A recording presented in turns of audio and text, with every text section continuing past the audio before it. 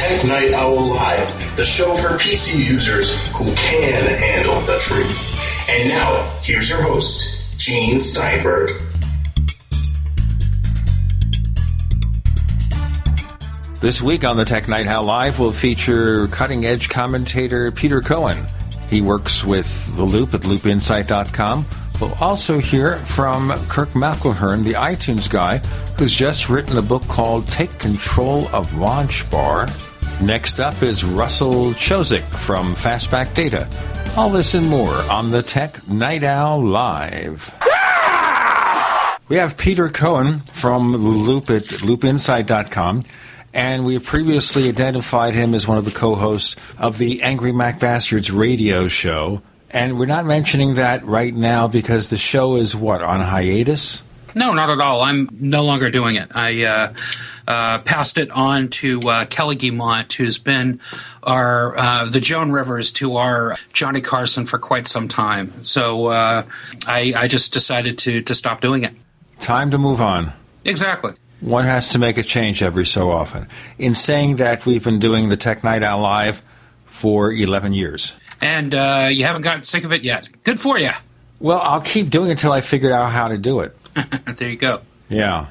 Now, it's kind of an interesting thing here when people have instant messaging accounts or Skype accounts. They stick a little phrase on it. And I was kind of stuck by the phrase that you have on your Skype account. Yes. In fact, it so much relates to what the media is like these days, trying to understand what's going on. Tell our listeners what we're talking about. My Skype status right now is my hovercraft is full of eels. And if you're an old fan of Monty Python, of course, you'll remember that from the Dirty Hungarian Phrase book, which is one of my favorites. Tell our listeners about this. I mean, I always talk about the Ministry of Silly Walks. So the Dirty Hungarian Phrase book skit starts out with a Hungarian tourist visiting a tobacconist somewhere in London and asking for a pack of cigarettes and matches. But the phrases that he uses are disturbingly sexual in nature. And the tobacconist understands that something's wrong, so he grabs the Hungarian phrase book to figure out how to ask him for 6 and 6, 6 pounds, 6 pence for the stuff that he's buying, and finds the appropriate phrase, repeats it to him in Hungarian, and then the Hungarian guy looks affronted and punches him across the face. But it's the phrases that are hilarious. My hovercraft is full of eels. My nipples explode with delight. It's a bunch of non sequiturs that it's sort of typical Python-esque bizarre humor, and it's just something that's always made me giggle whenever I see it.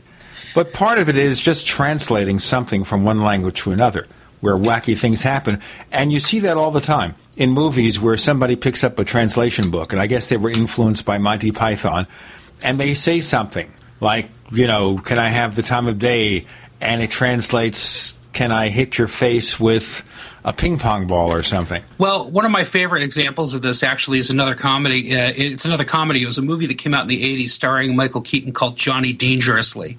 In one scene, Johnny is in jail, and a message comes in over the prison grapevine, and one guy translates the message and gets it pretty much straight, but the next guy screws it up a little bit, the next guy screws it up a little bit. By the time it gets to Johnny, it's completely unrecognizable. And when Johnny translates it out loud, he's got the exact translation right, and his colleague looks at him and says, "But that isn't what the other guy said." "Yeah, but I know this grapevine." I saw this for the first time, not Monty Python, but Steve Allen would do something where he'd bring up 5 people on stage, or even 10 people, and he'd whisper a joke to somebody and ask that person to repeat the joke to the next person in turn, who would repeat it to the next person down the line. So then after this is done, he would go to the 10th person and say, "Would you tell us what the joke is?" And of course, there's no possible resemblance between person number 1, where they got the joke, and person number 10, where after 10 human minds filtering that joke, got anything close to what it really was. Yeah, that's exactly right. And, we see this repeated over and over again in the media when it comes to Apple, don't we? Absolutely.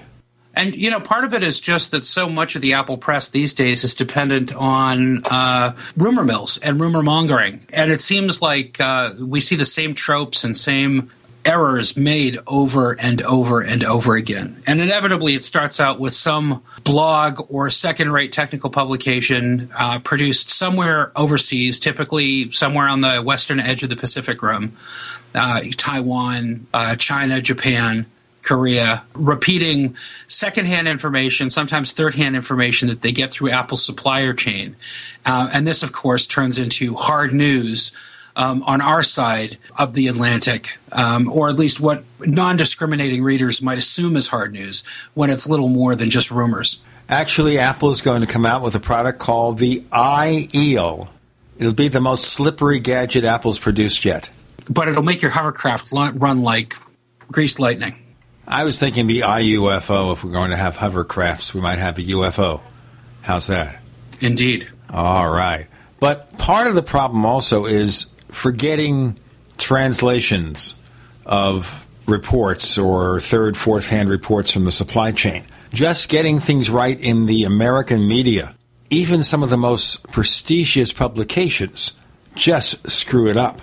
Yeah, it's true. It's true because, the old adage in publishing is that if it bleeds, it leads. And if there's one thing that leads right now, it's stories about Apple bleeding.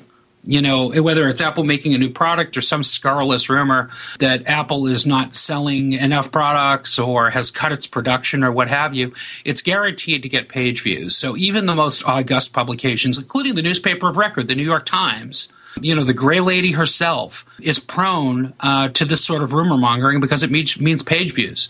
Obviously, there are some publications that are much, much more egregious about it than others, but I don't think anyone can resist the siren call of attracting a lot of readers to a juicy Apple story. And the most juicy Apple story is the story that makes Apple look bad. Absolutely, whether it's something to do with Apple suppliers, like workers at Foxconn killing themselves. That, of course, is Apple's fault, even though many, many vendors use Foxconn for their production. It's singularly Apple's fault. It's not Michael Dell's fault. It's not Michael Dell's fault because Foxconn builds products for Dell. Or LG or Samsung or, 100 other suppliers that get their stuff from Foxconn. I mean, Foxconn is one of the biggest electronics manufacturers in the world, and Apple does not monopolize their supply line whatsoever. But it has to be Apple. It's just like you have these Greenpeace complaints that Apple is not being friendly. Oh, don't even get me started on that. I mean, Greenpeace is one of the most egregious examples of this, where they go after Apple singularly because they know it'll get them headlines. They're going after Apple because the products are not as environmentally safe as they should be. At the same time, what about HP? What about Dell? What about any of these other companies? How environmentally friendly are they? Oh, they won't answer that. Yeah, exactly. They've got absolutely no record for it. Apple makes itself a little transparent, and if you let the camel's nose under the tent, pretty soon the entire camel is there. So, Greenpeace uses it. Apple makes an announcement that they're going to be producing more green energy for use in their data centers. Greenpeace responds with a press release going, yeah, they're in the right direction, but they could be doing a better job. There's always room for criticism. There's always you give your critics an inch of wiggle room, and they'll find a reason to criticize you more. What about all the other data centers out there? Well, the only one that Greenpeace has gone on or gone up against with anything resembling the fervor that they do with Apple is probably Google. Because Google, in fairness, operates some of the biggest data centers in the world. But they're certainly not unique. There are a lot of companies that operate data centers. It's just that, that they're not running them in a high-profile way like Apple or Google is. So they're not as easy targets. How about the NSA? We have Peter Cohen from The Loop at loopinsight.com. I'm Gene Steinberg. You're in the Tech Night Owl Live.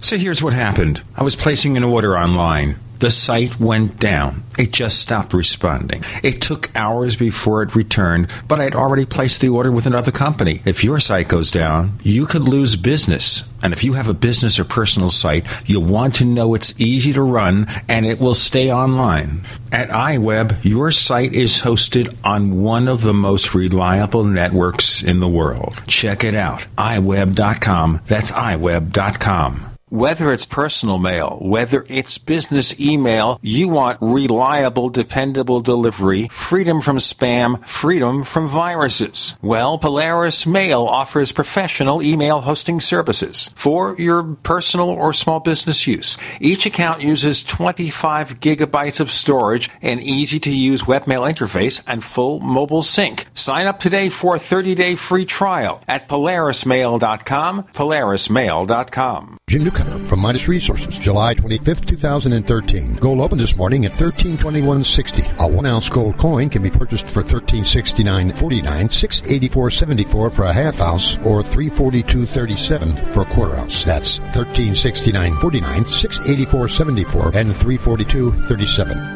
Hi, this is Ted Anderson. Have you ever wondered why banks, stockbrokers, investment advisors won't talk about gold IRAs? Wait a sec. Gold and silver is going up while Congress is trying to settle on the next debt increase. And there's no end to this madness. That old 401k and IRA can be converted into physical gold without tax consequences. I explained this in my book, 10 Reasons to Buy Gold. Don't let time slip away. Call for your free copy today, 800-686-2237. Get away from that Washington spin and get honest answers about gold. 800-686-2237. The book is free, 800-686-2237. If you owe the IRS back taxes, listen carefully. Sweeping changes to IRS policies will help more people than ever eliminate their tax debts once and for all. And now, I can help you reduce or eliminate your tax debts and end your tax nightmare. Hi, I'm Dan Pilla. I've helped thousands of people reduce and eliminate tax debts they couldn't pay. And after more than 30 years of experience dealing with the IRS, I can tell you there's no such thing as a hopeless tax case. And with the IRS's new policies, it's easier than ever to put your tax debt behind you once and for all.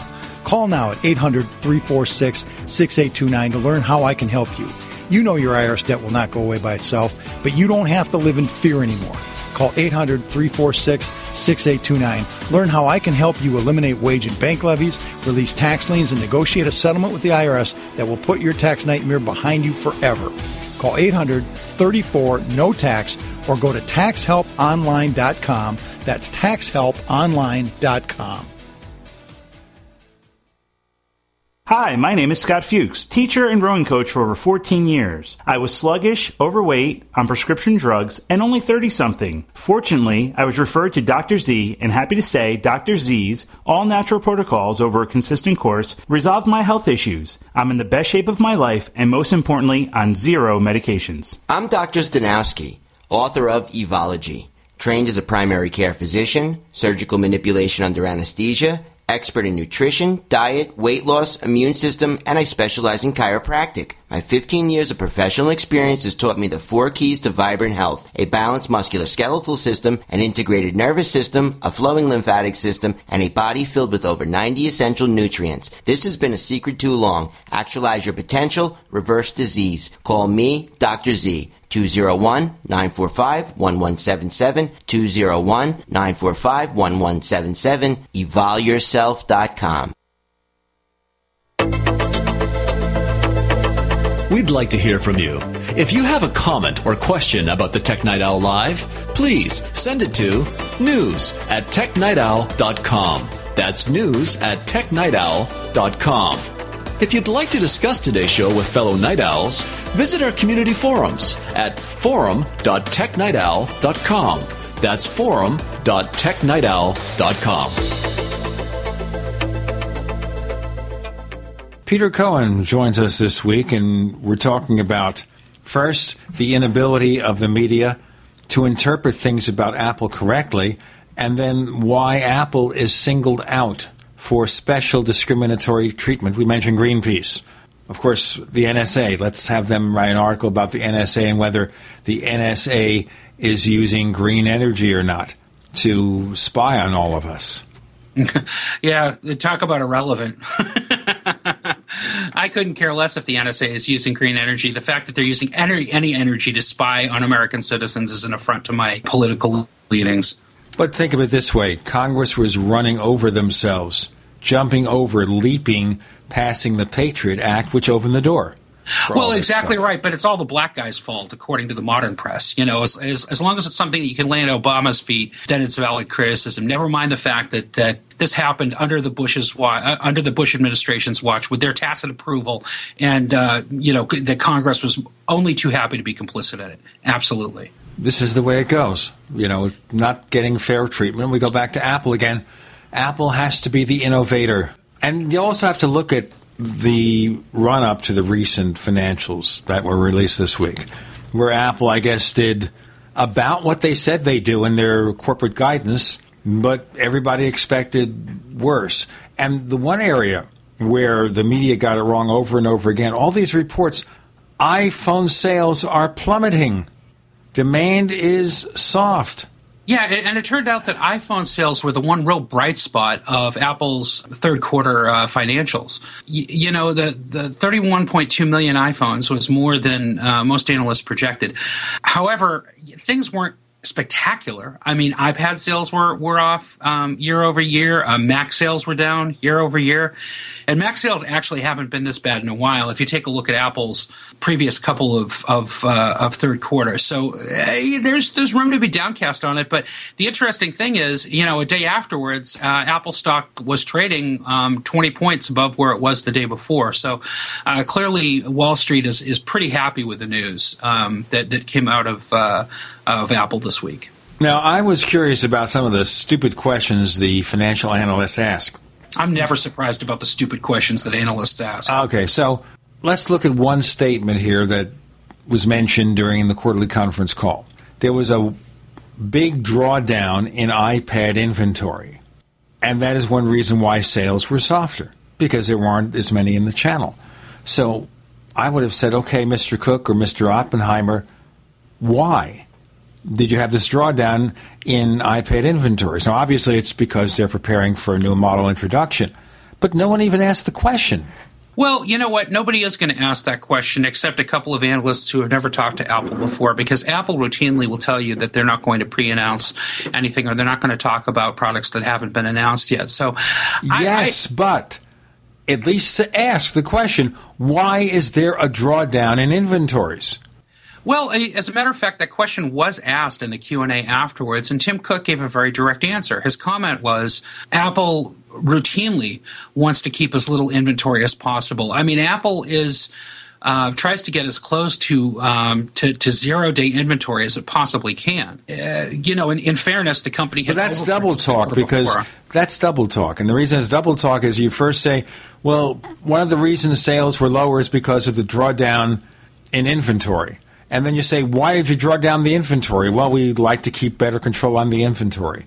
How is that double talk? Well, how is that double talk? Because you're blaming the shortfall on sales to some degree on the drawdown on inventory. But you drew down the inventory because you want to have as little as possible. But if it's impacting sales, did you draw it down too much? What? I don't see any conflict there, and I don't think that it was impacting sales. Apple's third quarter is traditionally its softest quarter, and if it sounds like I'm being an Apple apologist, I'm not. I think that there's a lot of valid criticism to levy at Apple's feet for this particular quarter, even though they still made they made $35 billion in the quarter. They produced an enormous amount of money, and they stuck, I think, $18 billion in the bank. So it's not like it was a bad quarter for them, but they could have done better. But as far as their inventory management, no, I don't fault them for this, because the third quarter is traditionally their softest quarter. It's traditionally the quarter where they try to get their ducks in a row to move forward for the rest of the year, because their fourth quarter is a big quarter for them. That's back to school. That's a big quarter for them, and it's going to be an especially big quarter for them this year, with a huge introduction of iPads into the LA Unified School District, and a lot more iPads. Actually, iPads for the first time in the Maine technology initiative there up in the state of Maine. So, Apple's on the right track, and I'm sure that we're going to see better performance out of them in the future. But I think reading too much into anything in Apple's third quarter is a mistake, especially stuff like inventory management, because this is Tim Cook's bread and butter. I mean, Tim Cook is an operations guy. He understands this part of the business, I think, probably better than anything else. And he's got a better eye for it, I think, than most CEOs of companies that manufacture consumer electronics do. Clearly he does, or Apple wouldn't be making the billions that it does. Well, of course, I have to also point out that the last iPad introduction was last October. So this product is, in the tech industry, way, way long in the tooth. But there was another interesting metric that Cook brought out during the conference call, and that was that of tablets, the iPad has 84% of the web traffic. And you think the basic function of a tablet is to get you online. Well, it shows that a lot of people are buying tablets and then just not doing much with them except maybe running a few apps or maybe running the apps that they came with. I'm not talking about iPads, obviously. I'm talking about the plethora of Windows tablets that are out there. But if you actually interpolate, the number of tablet sales, you know that a large percentage, at least in the United States, of those tablet sales are Kindle sales. And the fact is, people use Kindles to read books. They might use it to play a few apps here and there, but they're not surfing on their Kindles. They're not doing much of anything else. They're using the Kindle for the main purpose that it was designed for, and that is to read ebooks that they're buying through Amazon's website. But hang on, Gene. I don't want you to get away with your last statement. You just said that Apple's last iPad refresh was in October, and that puts it long in the tooth. I defy you to prove that statement, because if you actually take a look at Apple's product release schedule for years now, they've been on an annual refresh cycle for their proven products, and that includes the Yes, iPad. but we also understand, though, that when it comes to this far out from the product introduction, you know that over that year, sales would become softer in the third or fourth quarter out. So the fact is that it happened a while ago. It means you can expect, as a natural consequence of the way sales go, that they would be lower. In fact, the iPhone seems to be contrary to this. You would expect it. That's right, and that's why I said at the outset that the iPhone is really an interesting data point, because Apple sold so many and Apple did so well. It was really the one outstanding data point in an otherwise pretty tepid balance sheet. And we'll give the listeners some context on the other side. We have Peter Cohen joining us. I'm Gene Steinberg. You're in the Tech Night Owl Live. Are you tired of searching for great talk radio? Something more important. Search no more. We are the GCN Radio Network. Attack of the Rockoids has been well received by critics and readers alike. It's a thrill-a-minute story you'll never forget. A former U.S. military intelligence officer is haunted by intense dreams about a beautiful woman pleading for his help after a terrible battle in outer space. But the dreams turn out to be true and thrust him into a telepathic love affair with a woman whose faraway planet is intent on destroying the Earth. And now the gripping tale continues in The Coming of the Protectors. It's the second book of the Rockoids trilogy, a galaxy-spanning adventure that pits our hapless heroes against powerful, fanatical enemies that threaten the lives of freedom-loving beings everywhere. Attack of the Rockoids and The Coming of the Protectors. Classic science fiction at its best. Available now. For more details, visit rockoids.com. That's ROCKOIDS.com. For over 5 years, you've been hearing about the Berkey Guy, so you may know a few things about him. For example, you are well aware of the superior quality and effectiveness of Berkey water filters and accessories. But did you know the Berkeys have had independent lab tests done to prove just how effective they are? It's true, and he can email you the test results. Just visit GoBerkey.com. You may also know that the Berkey Guy has helped tens of thousands of people get better prepared. Now here's something you may not know. GoBerkey.com has amazing specials and deals all the time on a wide variety of survival and preparedness products. Most ready to ship same day. Visit The Berkey Guy at GoBerkey.com and be sure to click the red Products on Sale Now button. You can always call toll-free 877-886-3653. Again, that's 877-886-3653. GoBerkey.com, home of The Berkey Guy. What's safer and cheaper than prescription drugs? Glad you asked. The answer is Renovation Teas. Herbal remedies are much safer and much cheaper than prescription drugs. Taste great, and most importantly, herbal teas are effective and non-addictive. Renovation Tea is especially unique, and here's why. We spent years researching herbs and their beneficial properties.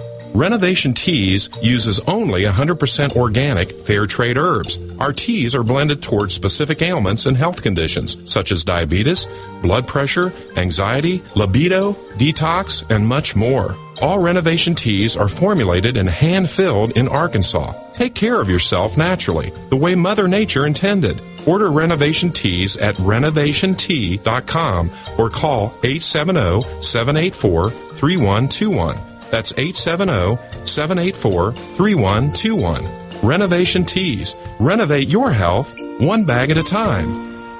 Springtime is sale time at Herbal Healer Academy. Current customers know this is the time to save big and stock up at herbalhealer.com. New customers, welcome to the web's best place to save on vitamins, minerals, and more. Right now, Herbal Healer's spring specials include our 500 parts per million colloidal silver, all sizes on sale. CoQ10 with Hawthorne, Colon Enhancer, Sea Cucumber, Super Fem and Super Male Plex, plus glucosamine chondroitin, our best-selling liquid CalMag Vitamin V, and our colloidal minerals, all on sale for spring at herbalhealer.com. And Herbal Healer also offers certificate correspondence courses in natural medicine. Enjoy same-day shipping and free online newsletter. Log on to our nation's leader in supplying quality natural medicine and education since 1988.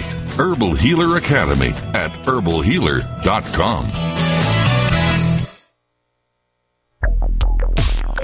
Live with Gene Steinberg.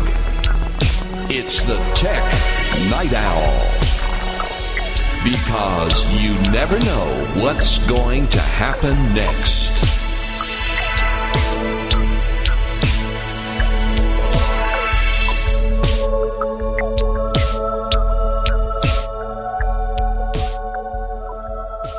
Are you ready for context, listeners? Okay, we have it coming up from Peter Cohen of The Loop at loopinsight.com. I keep saying the show that he no longer participates in, but I will forget about that eventually. You know, you keep repeating something and it becomes ingrained in your mind. It's like the media saying Apple's going to fail.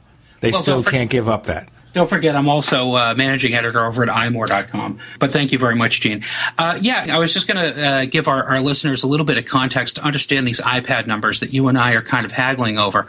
Sequentially, from one quarter to the next, Apple saw about a 20% drop in sales. And sequentially, that is about what you would expect because, Apple's second quarter is historically much better than their third quarter. This is the softest quarter of the year, as I said in our last segment. But if you actually take a look at year-over-year revenue changes, and that is the measure that financial analysts on Wall Street use to determine how well a company is doing, we saw a 14% reduction in the amount of units of iPad units sold for that quarter, and a 27% drop in revenue. Why is that? My interpretation of that number is that Apple is selling a lot more iPad minis, which they have a smaller margin on, and a lot fewer full-sized iPads. So what does that mean? That means that Apple's got to figure out a way to improve its gross margin on the iPad mini, and that it's got to gear its production towards the iPad mini in a way that makes sense for it to grow its revenue, because that number, that 27% number, is very alarming.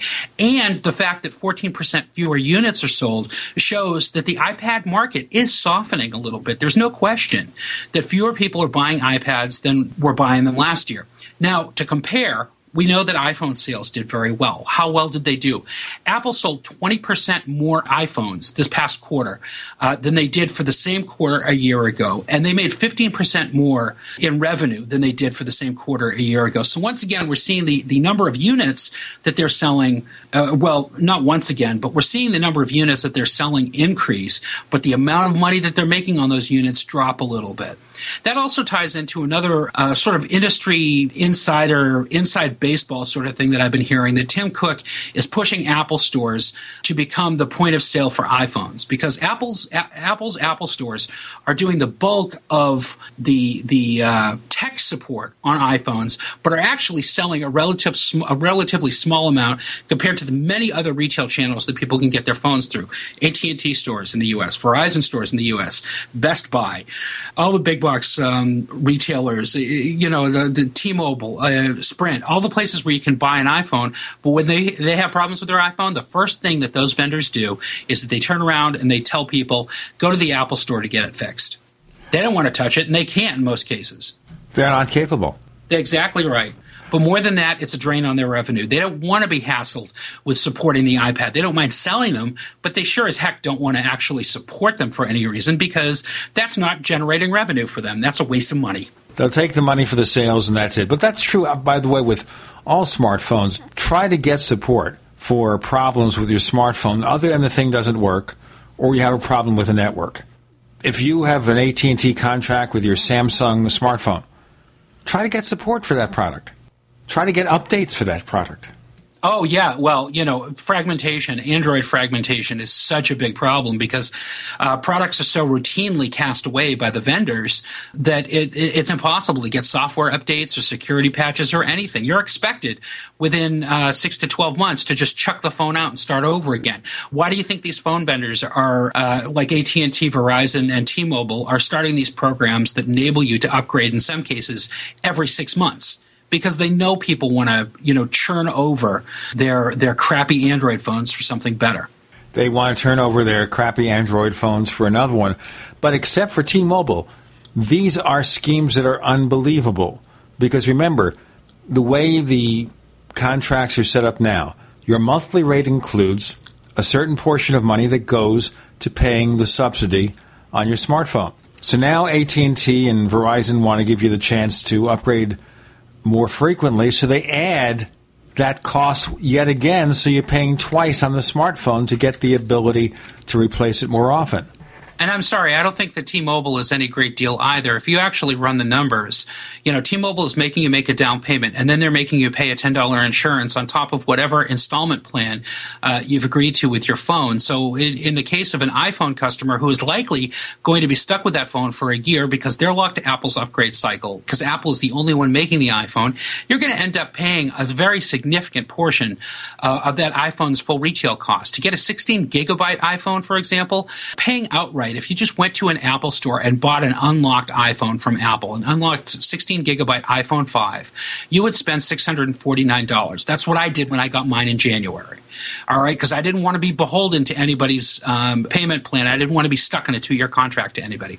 So I went off and got one, paid $650. Yeah, it was bad on my cash flow, but I'm not paying for it every month, which I really appreciate.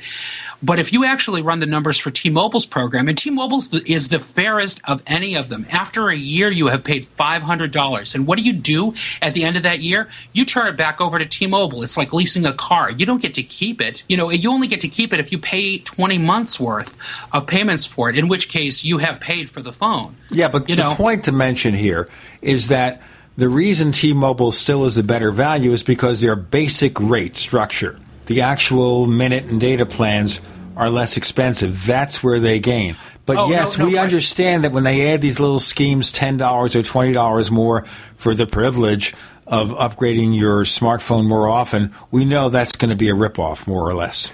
Absolutely. No, there's no question that T-Mobile is offering a significantly better value for its customers than Verizon or AT&T do in terms of its actual coverage plans. My wife and I, to be covered under T-Mobile using a comparable plan to what we were paying AT&T, it's almost half as much for T-Mobile. Having said that, T-Mobile coverage in our area is adequate at best, and in many cases inadequate. I mean, we're talking about 2G edge coverage in some places because they haven't finished refarming all of their towers to 4G. They still got a huge amount of spectrum dedicated to PCS, which is the old 2G technology. So until they're done with that and until they've really got their LTE conversion underway, people in outlying areas like us are going to be kind of screwed. If you're living in a major urban area, though, T-Mobile is fantastic. Its LTE service is unparalleled in terms of its performance, and it just works fabulously, and it's a wonderful value.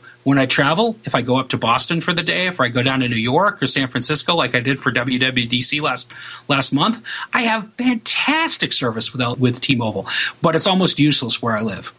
I suppose with T-Mobile it's going to be a year or two out before they get that fixed. That's what I'm assuming, yeah. If you're willing to tolerate it, I guess it's okay. I'm considering this fall, when some contracts are up with AT&T, whether to jump to T-Mobile when the next iPhone comes out. I'm seriously considering it. There probably will be somewhat of an early termination fee with AT&T, but if I make up the difference in lower rates from T-Mobile, it's worth it. Because where I live, their network is pretty good. Also, T-Mobile bought, Metro PCS, another one of those wireless providers. They still have to integrate the networks. That's the big thing. Yeah, but in the areas where they've done it, they've done things like they've doubled their LTE bandwidth. For example, in Las Vegas, which has a really good Metro PCS coverage, T-Mobile has basically taken that spectrum and they've doubled their LTE bandwidth for it. So if you were getting 20 megabits per second before, you're getting more like 40 now. I mean, you're getting cable modem speeds out of your LTE-capable phone. It's pretty incredible. So T-Mobile has a lot of possibilities there, and certainly they're shaking up the industry, which is good. It's good. It is wonderful for the industry. I like their CEO, for the fact that T-Mobile was not acquired by AT&T. That would have been a mess. That would have reduced competition, and you wouldn't get the benefit of new plans, lower rates sometimes, if that had happened. So that was one of the times where the government made the right decision to oppose a merger at long last. We have Peter Cohen joining us. I'm Gene Steinberg. You're in the Tech Night Owl Live.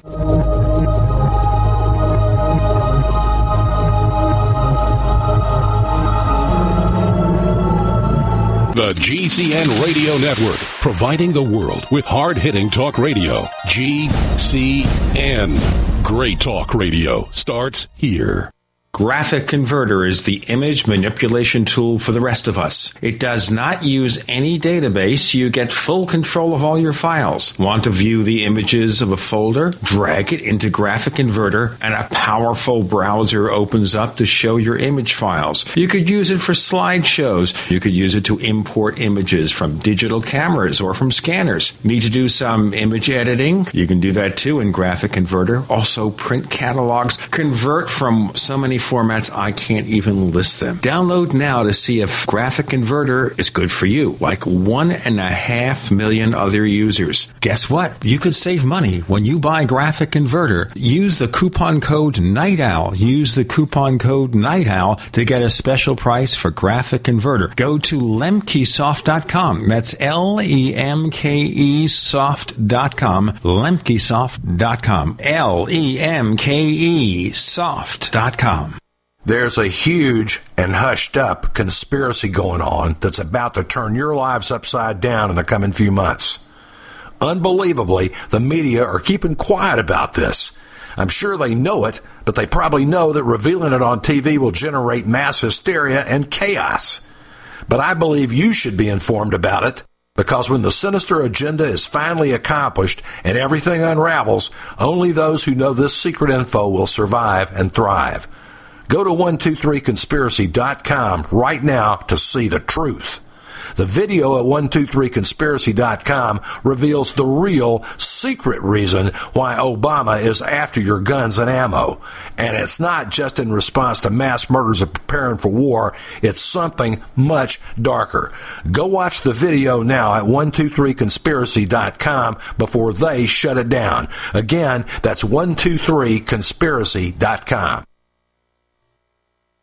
nutritious food is real body armor. It builds muscle, burns fat, improves digestion, and feeds the entire body the nutrients it needs. Did you know the U.S. government banned the hemp plant from growing in the United States and classified it as a Schedule I drug to hide it behind the marijuana plant? People have been confused about this plant for over 80 years, and many still don't know what hemp is. So now you know hemp is not marijuana, and marijuana is not hemp. They are different varieties of the same species. HempUSA.org wants the world to know these basic facts and to help people understand that hemp protein powder is the best kept health secret you need to know about. Remember, hemp protein powder contains 53% protein, is gluten-free, anti-inflammatory, non-GMO, and is loaded with nutrients. Call 888-910-4367, 888-910-4367, and see what our powder, seeds, and oil can do for you. Only at HempUSA.org. A little over a year ago,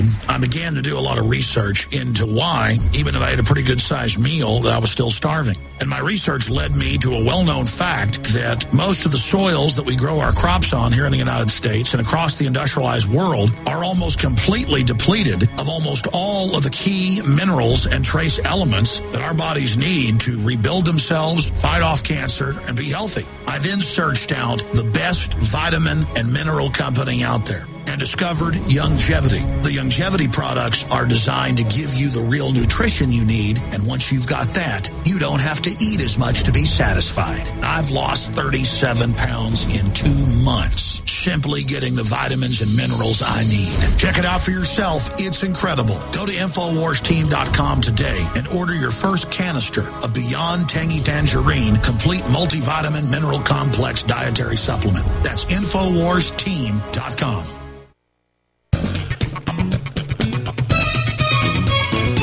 Do you know what's going to happen next?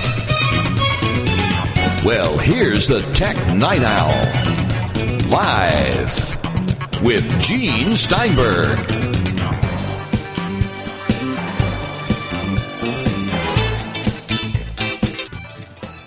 Peter Cohen joins us. He's with a site called iMore.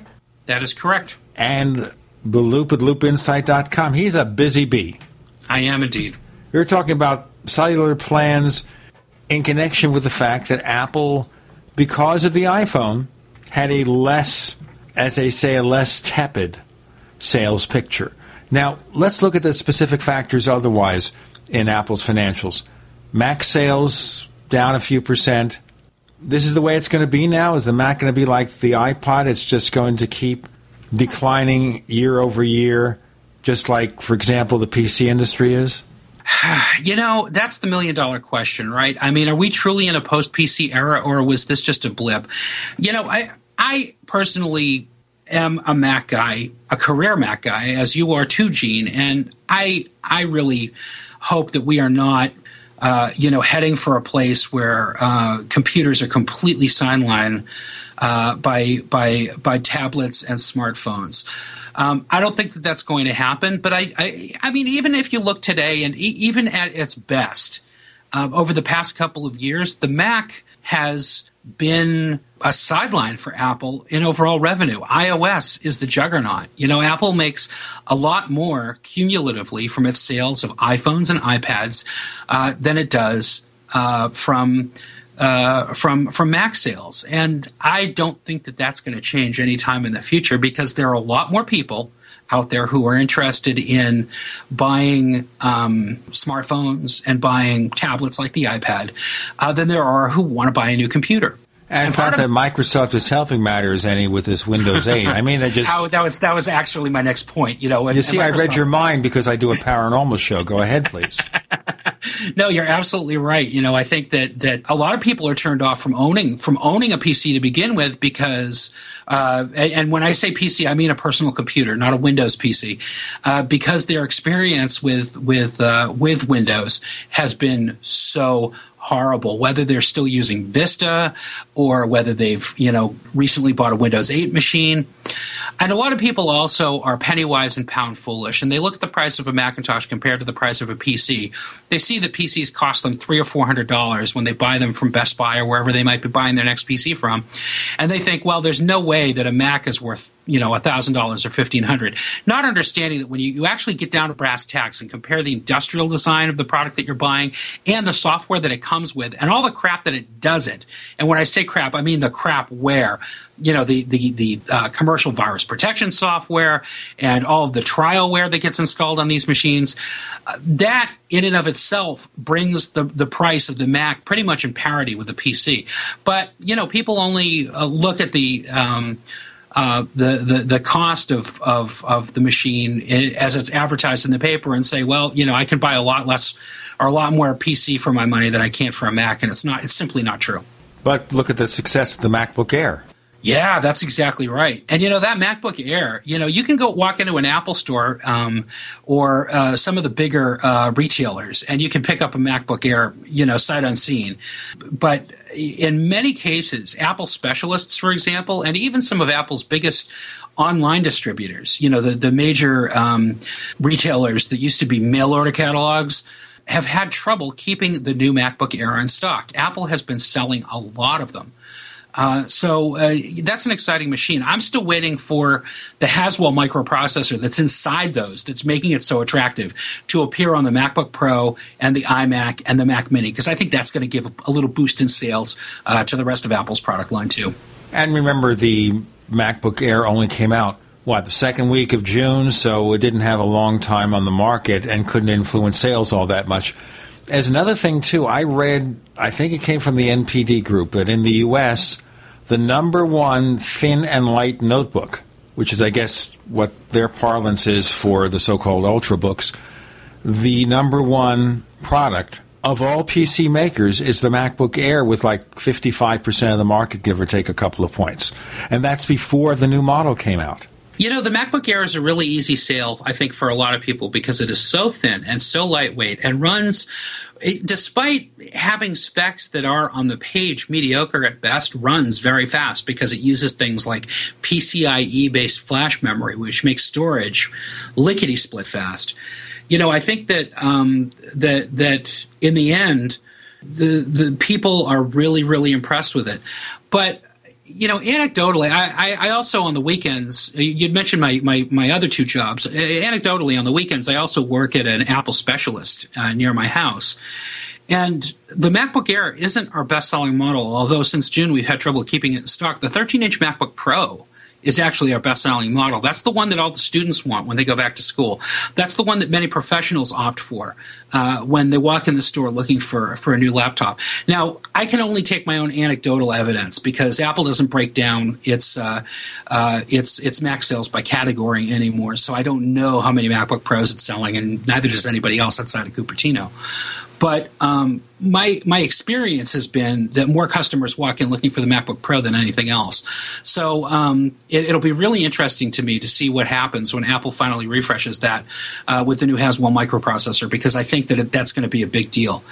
And also, I should mention, as much as I've kind of pooed on Mac sales for this quarter, this was literally the most dismal quarter on record for PC sales. PC sales in April were down almost 20% in the United States. That is the worst showing for PC sales since IDC, which reported that number, has started keeping track. In the second calendar quarter of the year, Gartner reported that PC sales were off, I think, about 10%, maybe 11% compared to where they were last year. So Apple, showing a 7% drop in Mac sales. Actually, that's a little better than the industry. That's significantly better than the industry average, although it's still on the downswing. You wonder if Apple, had they introduced the new MacBook Air maybe 2 or 3 weeks earlier and gotten out new MacBook Pros with Retina displays, if that would have boosted sales to make up the difference. Indeed. And there's some evidence that that it's going to turn around. I've been having conversations with Ben Beharin, who's the principal analyst over at Creative Strategies, and Ben really thinks that we're on the cusp of a major refresh cycle for PCs, and believes that the Mac is going to be carried along with that. He's kind of keeping it close to his vest on why he thinks that way, but I trust Ben enough to sort of accept on face value what he's saying. Well, it's hard to find an analyst that you could trust. A few are out there. Yeah, but they're like mechanics. They're worth their weight in gold when you can find them. Well, the one thing is we do have people from NPD Group coming on the show here, like, for example, Stephen Baker, one of their vice presidents. And the one thing about NPD Group is they base their figures on real sales, not foolish projections, and they're almost always right as far as I can tell. Yeah. I mean, the less that they rely on magic or reading tea leaves to predict future performance, I think it's a good idea. All right, so let's look at another industry analyst, a guy named Peter Cohen, who has 20 years of experience in the industry or something like that. What do you expect Apple to do this next quarter? And this answer may take us to our next segment, but that's fine. What do I think Apple is going to do in its next quarter? Yes. I think it's a foregone conclusion that Apple is going to refresh its Macs with newer processors. The Haswell microprocessor is a major advance forward for Intel's CPU technology. It offers better battery performance and significantly better integrated graphics performance than its predecessor did. So Apple has got to migrate its products over to that new technology.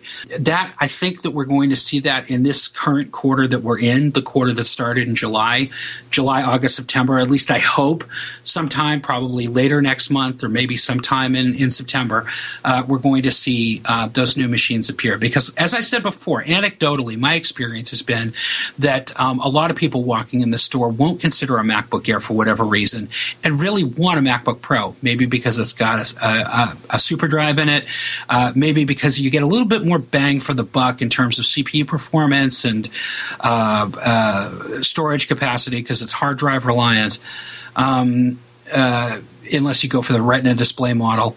And it makes sense that Apple is going to push a lot of units once those are available, and it's going to want those available going into the fall. So that's one thing. The next thing I think is that we're going to see an iPhone refresh sometime in probably October, because that'll put us back on an annual cycle. Why do you say October? Because the iPhone refresh last year was in September, and we're going to have to hold the answer till our next segment. We have Peter Cohen from so many places I can't keep up with them. The Loop at loopinsight.com, iMore, and he's also an Apple specialist. What else can I say? Except I'm Gene Steinberg. You're in the Tech Night Owl Live.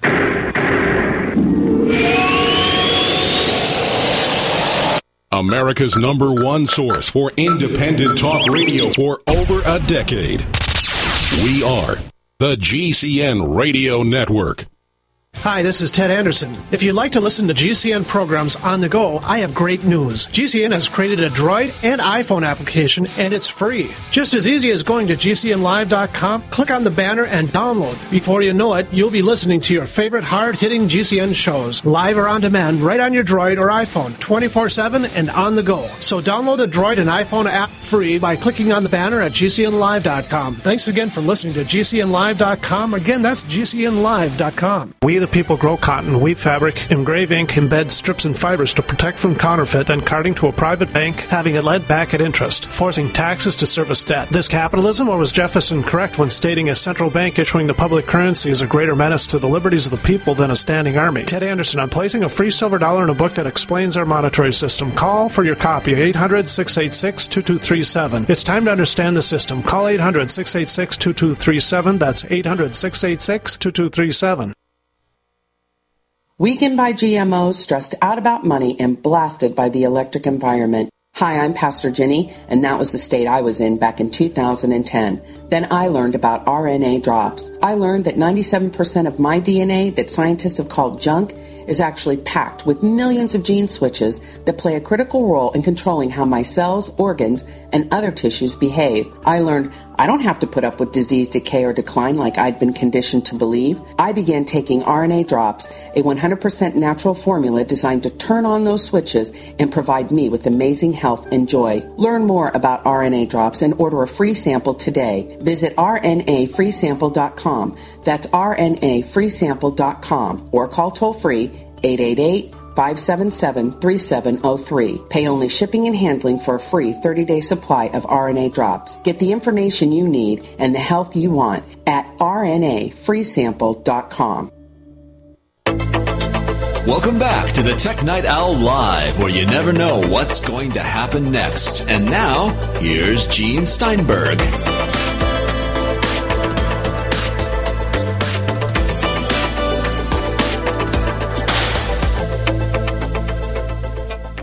The all-encompassing Renaissance man himself, Peter Cohen, joining us. You see, I've got all the bases covered here, my friend. That's right, yeah. All that, and I still pay $3 for a cup of coffee at Starbucks. Is it only $3? Well, it is when you buy them in bulk like I do. Ah, that's the way to do it. Okay, so let us continue, my friend. Yes, sir. All right. As we progress with our discussions, you're doing your industry analysis. I said before we broke the segment that when it comes to the iPhone, last year it was September, so why not September this year? Why October?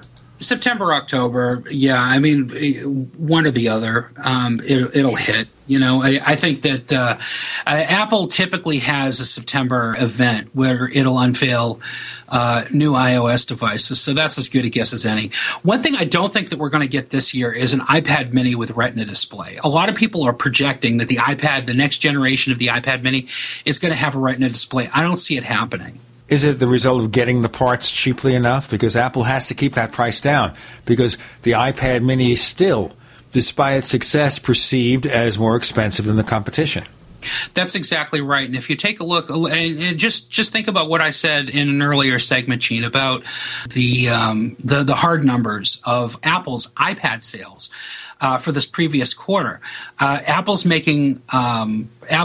sold fewer units, but Apple made a lot less money on those units sold. And I suspect it's because the margins on the iPad mini are so much smaller than they are on the full-size one. And we know that a lot of people are buying iPad minis. So if that's the case, Apple is not going to produce an iPad mini that costs the same or anywhere near the same and has a Retina display. I don't think it's going to happen until maybe 2014, It's not as bad a factor in the smaller form factor. As a matter of fact, it looks quite good. I don't think customers are complaining that much. It's just the tech geeks that worry about it. Okay, so we're going to have the new iPhone.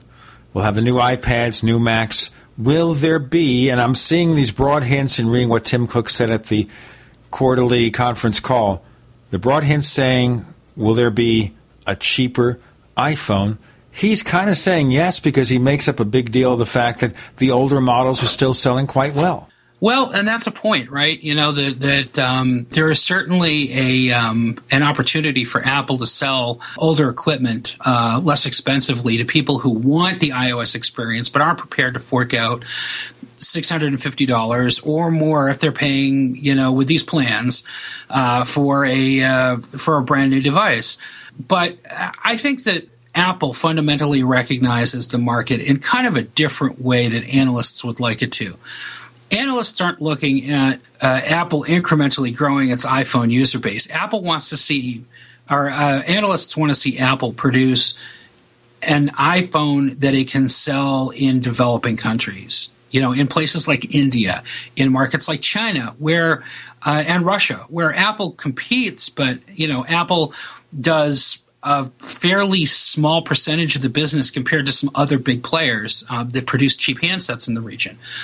Obviously, there are other countries in Asia. There are countries in Africa that are increasingly dependent on cell phone technology and have potential customer bases that are comfortable using this stuff, but just simply can't afford anything close to the cost of an Apple handset. I think Apple recognizes that as a very different market opportunity than analysts do. Analysts think that the solution to that is for Apple to come out with an unsubsidized iPhone handset that costs maybe $100 or less. I don't think Apple is going to compete in there anytime soon. I really don't. I think that Apple is content growing its iPhone business incrementally for now until it can figure out a way to compete with those markets better. But it's not going to stop them from building a lower-cost iPhone, because you kind of think here, if they can sell the iPhone 4 for, what is it now, $450, $400 unlocked, can't they build a brand-new model for the same or maybe a slightly lower price?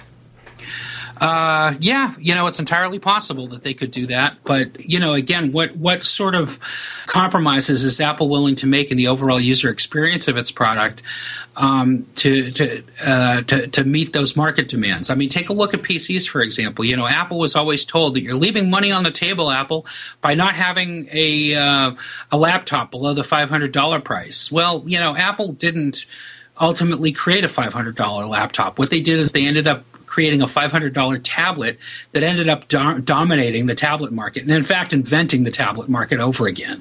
It's something that people who would have bought a $500 or $600 notebook buy instead. That's exactly right. Cannibalization is a very real thing, and I think that that's another reason why we saw Mac sales slip this previous quarter, because people are in the market to buy a new computer, but they don't want a computer. They feel like an iPad is enough for them. And many of these people never have to hook up their iPad to a computer. They're perfectly happy using iCloud, using apps that they buy from the App Store, and their iPad, their iOS device, whether it's an iPod Touch or an iPhone, never ever touches a computer through syncing or whatever. The iPad, in fact, becomes their replacement computer. More and more, and we're seeing that with the sales to school systems, 660,000 to the L.A. school district. And imagine if Apple made that conquest in other large cities around the country. And let's face it, L.A., it's a financially challenged school district. And that's the tip of the iceberg for L.A. That's only a pilot program in Los Angeles. Like if this goes through, Apple will be selling millions of units to high school to school kids or to L.A. school districts for their kids to use in schools. So that is a huge opportunity right there. But you're absolutely right. More and more, again, going back to my own anecdotal evidence, I'm getting customers walking in on the weekends who say, "Yeah, my kid needs an iPad for school this fall. Which one do we get him?" Because that's what the school wants him to use. They want him to. They don't want him to carry textbooks anymore. He's going to have all of his textbooks on his iPad, or they want him to send his homework into the teacher using email instead of writing it down and handing it in. You're hearing this more and more everywhere. It's not just where I live. It's not just in L.A. or Maine. This is a nationwide trend. So where do you see it going? They don't buy the other tablets. That's exactly right. In some cases, the school districts are going to end up ponying up for the devices, and the iPad seems to be the one that everybody wants, because Apple's the only company that's really come out with a coherent strategy when it comes to getting what the students need on their devices. I'm talking specifically about textbooks. Plus, there are a lot of companies that are heavily invested or a lot of school districts, I should say, that are heavily invested in technologies like PowerSchool, and that makes an excellent segue for them to get iPads. Let's move from Apple to another subject, because I'm not going to ask you about an Apple connected TV or an iWatch. We've gone there before. What about that other company that didn't do so well financially this past quarter? It's taking a $900 million write-down because people won't buy Surface tablets. Yeah, remember last year about this time, Gene, all the tech pundits, especially the ones who have a forsworn allegiance to Windows or to Microsoft, were predicting the imminent death of the iPad with the release of the Surface RT? Well, you know what? I heard a mixed reaction. It was a mixed bag. I think a lot of people were skeptical. And I'm just annoyed at the lousy, deceptive commercials that Microsoft runs with the iPad compared to the Surface, where they reduce the size of the iPad so the landscape depth is the same. Well, yeah, and you know what? Clearly customers aren't being fooled, because people are staying away from the Surface in droves. Nobody wants one. And I think part of the problem here is that Microsoft decided very unwisely to graft this interface that it developed for its phones onto everything, onto its tablets, onto its desktop operating system. Everything's running Metro now. And, user interfaces don't scale that way. You've got to, as Johnny Ive has said, make that interaction layer invisible for the user. Just get them what they want to do. It's very visible with Windows 8. More to come with Peter Cohen. I'm Gene Steinberg. You're in the Tech Night Owl Live.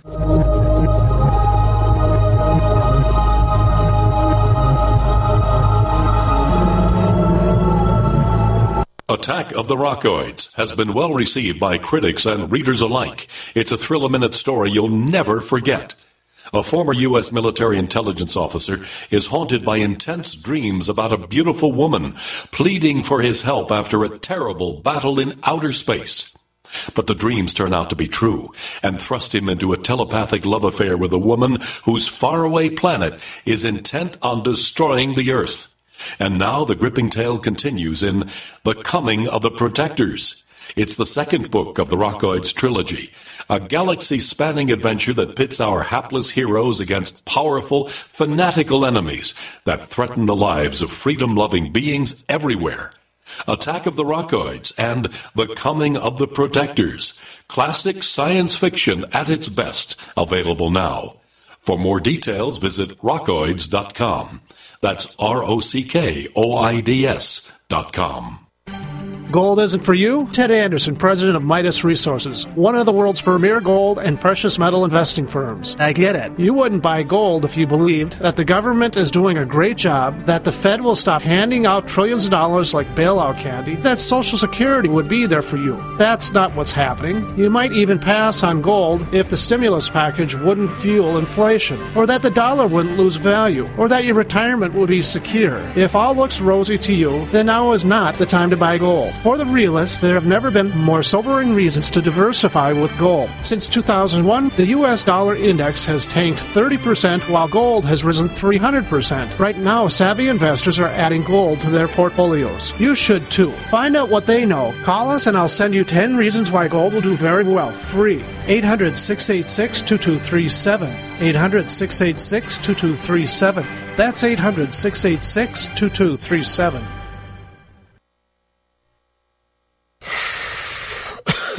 Are you still a traditional smoker? Now experience a new lifestyle and try vaping with e-cigarettes by LeSig. Imagine no ashes, stains, nasty smell, or coughing and hacking. With LeSig e-cigarettes' revolutionary microelectronic technology, rechargeable battery, and unique replaceable cartridge, you'll get all the benefits and satisfaction of smoking without the hazards. Choose your taste from a wide variety of our new American-made vape-free e-liquids at LeSig.com. And LeSig smokes the competition by serving thousands of worldwide customers with real people customer service, fast, free, same-day shipping, and a 30-day warranty and satisfaction guarantee. So are you ready for a new vaping lifestyle? Then call 870-518-4307. That's 870-518-4307. Or visit LeSig.com, spelled LECIG.com. LeSig e-cigarettes for today's modern smoker. Weakened by GMOs, stressed out about money, and blasted by the electric environment. Hi, I'm Pastor Jenny, and that was the state I was in back in 2010. Then I learned about RNA drops. I learned that 97% of my DNA that scientists have called junk is actually packed with millions of gene switches that play a critical role in controlling how my cells, organs, and other tissues behave. I learned I don't have to put up with disease, decay, or decline like I'd been conditioned to believe. I began taking RNA drops, a 100% natural formula designed to turn on those switches and provide me with amazing health and joy. Learn more about RNA drops and order a free sample today. Visit rnafreesample.com. That's rnafreesample.com or call toll-free 888-577-3703. Pay only shipping and handling for a free 30-day supply of RNA drops. Get the information you need and the health you want at rnafreesample.com. We'd like to hear from you. If you have any thoughts or comments about the Tech Night Owl Live, please get in touch at news@technightowl.com. That's news@technightowl.com. Looking for past episodes? We've got hundreds at technightowl.com/radio. That's technightowl.com/radio. Or subscribe on iTunes. We have Peter Cohen of iMore and, of course, the Loop at loopinsight.com. I was about to say the other radio show that he's not doing now, which means when you hear him on this show, it's going to be special. Because, he can't use the language he uses on the other show. We don't let him do that. But even a slightly censored Peter Cohen is better than anything. Okay, so thank you. I just wonder here why no one is really complaining about the deceptive ads that Microsoft runs for this thing. I mean, if you're showing two products in comparison and you deliberately scale down one of them, doesn't anybody notice or care? Or maybe nobody watches the commercials, they fast forward through them. Well, I think as Apple product users, we love to sit back and chortle when we see Microsoft making an obvious misstep. But I really do think that they did in this particular case. I think that Microsoft grossly underestimated the public's ambivalence towards the Metro interface. And in fairness, it works very well on the phone. I don't know if you've had a chance to use a Windows Phone, but it's a damn good little phone. I mean, I don't have one, but I wouldn't mind one. I wouldn't kick one out of bed for eating crackers, as the old expression goes. It's a nice phone. It runs really well, but it doesn't translate to a tablet experience or to a desktop experience very well. I think that Microsoft is playing a very defensive game right now. Microsoft is trying to keep people inside of its ecosystem any way it can. You have only to look at the Office for iPhone release to see an example of this. Many of our listeners may not know that you can actually run Office on your iPhone. The caveat is that you have to be using Office 365. Microsoft's subscription-based Office service. And you also have to be plugged into Microsoft's cloud ecosystem. It's technology like SkyDrive.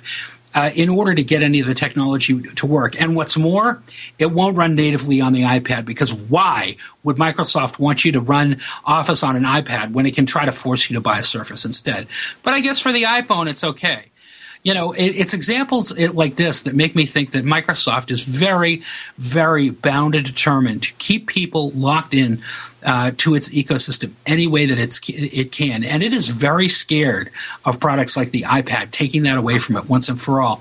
And you know what? If you listen to what Tim Cook has said in the past, Tim Cook has basically said the same thing. When analysts in the past have brought up the fact that iPad sales have the potential, the very real potential, it turns out, to cannibalize Mac sales, Tim Cook has been dismissive of it. He said, you know what, that's fine with me, because we may cannibalize a few Mac sales on iPads, but first of all, we're keeping them in the family, so it doesn't matter too much to us that way.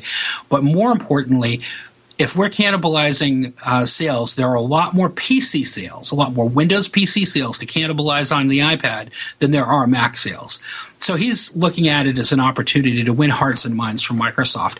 And that is demonstrably happening every day of the week when people who are lifetime PC users walk into an Apple store or an Apple specialist or somewhere else that Apple products are sold and say, sell me an iPad. This is an interesting development, and you have to wonder, why is Microsoft's board of directors tolerating the presence of Steve Ballmer as CEO? That guy should have been out a long time ago. Amen, brother. No disagreement. By doing that, they're killing the company. Yeah, well, I think that Ballmer has a stranglehold on the board of directors and the senior management, and I think that he is not seeing the forest through the trees, and he is not adaptable to the new reality that Microsoft finds itself in. He still believes fervently that Microsoft is king of the hill, that Microsoft is the dominant player in its industry, and it's proven over and over again. Microsoft is tolerated, especially by IT people who have an enormous amount invested in that technology.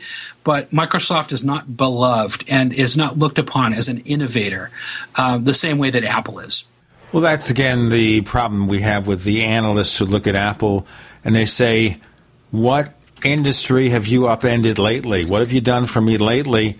As if Apple has to be the innovator for the entire industry. Yeah, and I think that is an unfair point of reference for Apple to have to live up to continuously, because if you take a look at things, the Apple released the iPod in 2001. They didn't release the iPhone until 2007.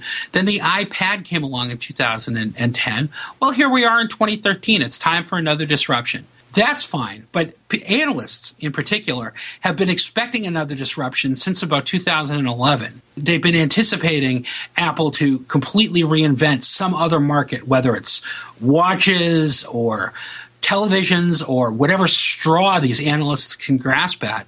And, maybe Apple is planning a big industry disruption with some product or another, but we don't necessarily know what that is yet. It's strange that their attention span is so short that they can't look at the past and say, all right, well, we need to give Apple time to do this stuff. And Apple's not going to do it before it's ready. So I don't know. Let's just go back to this. I said maybe we wouldn't discuss it, but we will. It looks like Apple is slowly adding content to Apple TV. They've got HBO Go and more sports stuff. They are supposedly talking with Time Warner Cable, one of the big players in the industry, to include that. So is that what Apple TV becomes, simply an aggregator of all of the services? Apple doesn't have to build a TV. You just buy an Apple TV and do it all from there? Well, this is some people's worst nightmare, right? Because I think a lot of people were looking at Apple TV as the great hope for beleaguered customers who are tired of tithing to their cable companies every month. And what's becoming more and more apparent by the incremental changes that Apple's making to Apple TV is that Apple understands that it's not going to be able to beat cable providers at their own game in terms of providing a last-mile service to the television set that gives people the media that they want. More and more we're seeing Apple take a more measured approach that requires them to strike deals with the content providers. Take HBO Go, for example. You can watch HBO on your iPad or on your Apple TV, but it requires that you have not only an HBO subscription, but that you get it through one of the few vendors that's supported through the authentication system that app uses to make sure that you are, in fact, getting HBO already. As a Comcast customer, I don't have any problem with this, but if I were a DirecTV customer getting HBO, I'd be screwed. Except that I learned they finally added it. They didn't at first. No, they didn't. At first they didn't, but this required each gatekeeper to make a decision as to what they allow with this connection. In the end, they make money. Look, if you get your HBO from DirecTV or Dish Network, you're paying them a fee, an extra fee. It's part of your bundle, which we can go into. That's another discussion, though, which we don't have time for. Peter Cohen, tell our listeners the many thousands of places we can find your stuff.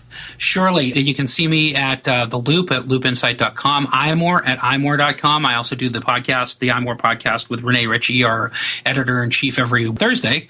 Well, many other publications and outlets. And if you're ever on Cape Cod, feel free to stop by Cape Mac on the Mashpee Commons on weekends, where I'm usually there most Saturdays and Sundays. There you go. Personal appearances from Peter Cohen. Peter, thanks for joining us on the Tech Night Owl Live. Always a pleasure, Gene. Thanks, man. Are you tired of searching for great talk radio? Something more important. Search no more. We are the GCN Radio Network. Whether it's personal mail, whether it's business email, you want reliable, dependable delivery, freedom from spam, freedom from viruses. Well, Polaris Mail offers professional email hosting services for your personal or small business use. Each account uses 25 gigabytes of storage, an easy-to-use webmail interface, and full mobile sync. Sign up today for a 30-day free trial at polarismail.com, polarismail.com. So here's what happened. I was placing an order online. The site went down. It just stopped responding. It took hours before it returned, but I'd already placed the order with another company. If your site goes down, you could lose business. And if you have a business or personal site, you'll want to know it's easy to run and it will stay online. At iWeb, your site is hosted on one of the most reliable networks in the world. Check it out. iWeb.com. That's iWeb.com.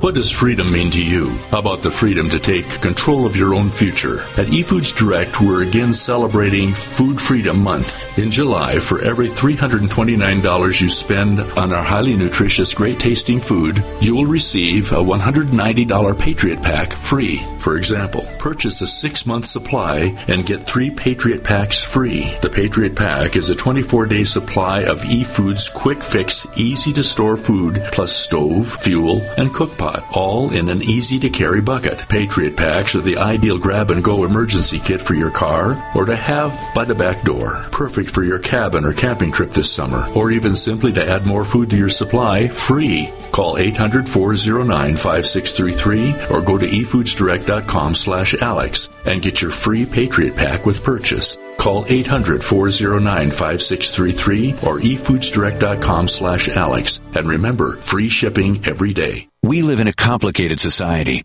Stressful issues are always popping up. Have you ever been treated unfairly by someone? Have you ever been overcharged for a repair? Have you ever signed a contract or a document? Worried about identity theft? How many times have you been in those unique situations where you just wanted to call an attorney to find out if you're right or wrong, or what your legal rights are? But every time you think about calling an attorney, what do you think about first? That's right. Who do you call, and how much will it cost? Our friends at Legal Shield have found a solution. With a nationwide network of 6,900 attorneys who average 19 years of experience, Legal Shield's law firms take over 40,000 calls per week helping their members. For less than $20 per month, you can have access to Legal Shield on everything from the trivial to the traumatic. Let Legal Shield stand up for your rights at lsprotection.com. That's lsprotection.com. Or call 855-340-SAVE, 855-340-7283. Ceramic Body Armor is rated to stop 6 hits. But what about the 7th? Unlike ceramic or Kevlar, Infidel Body Armor is proven to take hit after hit, and it just won't quit. Reasonably priced and designed for the smart civilian prepper, Infidel stops hundreds of hits from small arms to high-powered rifles. That means safety and peace of mind. Buy yours at InfidelBodyArmor.com. Spelled INFIDEL BodyArmor.com. Infidel Body Armor just won't quit.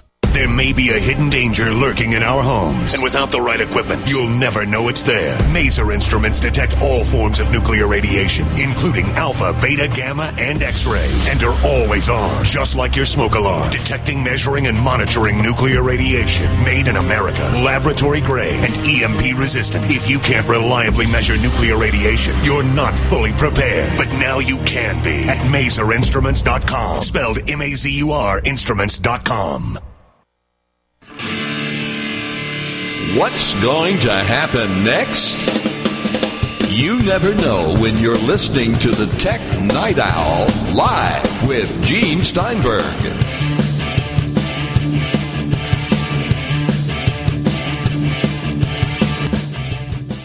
We have Kirk McElhearn. He's the iTunes guy for Macworld and very knowledgeable about a lot of things. And he's written a book, an ebook, called Take Control of Launchbar, which I kept getting wrong. I keep calling it Launchpad.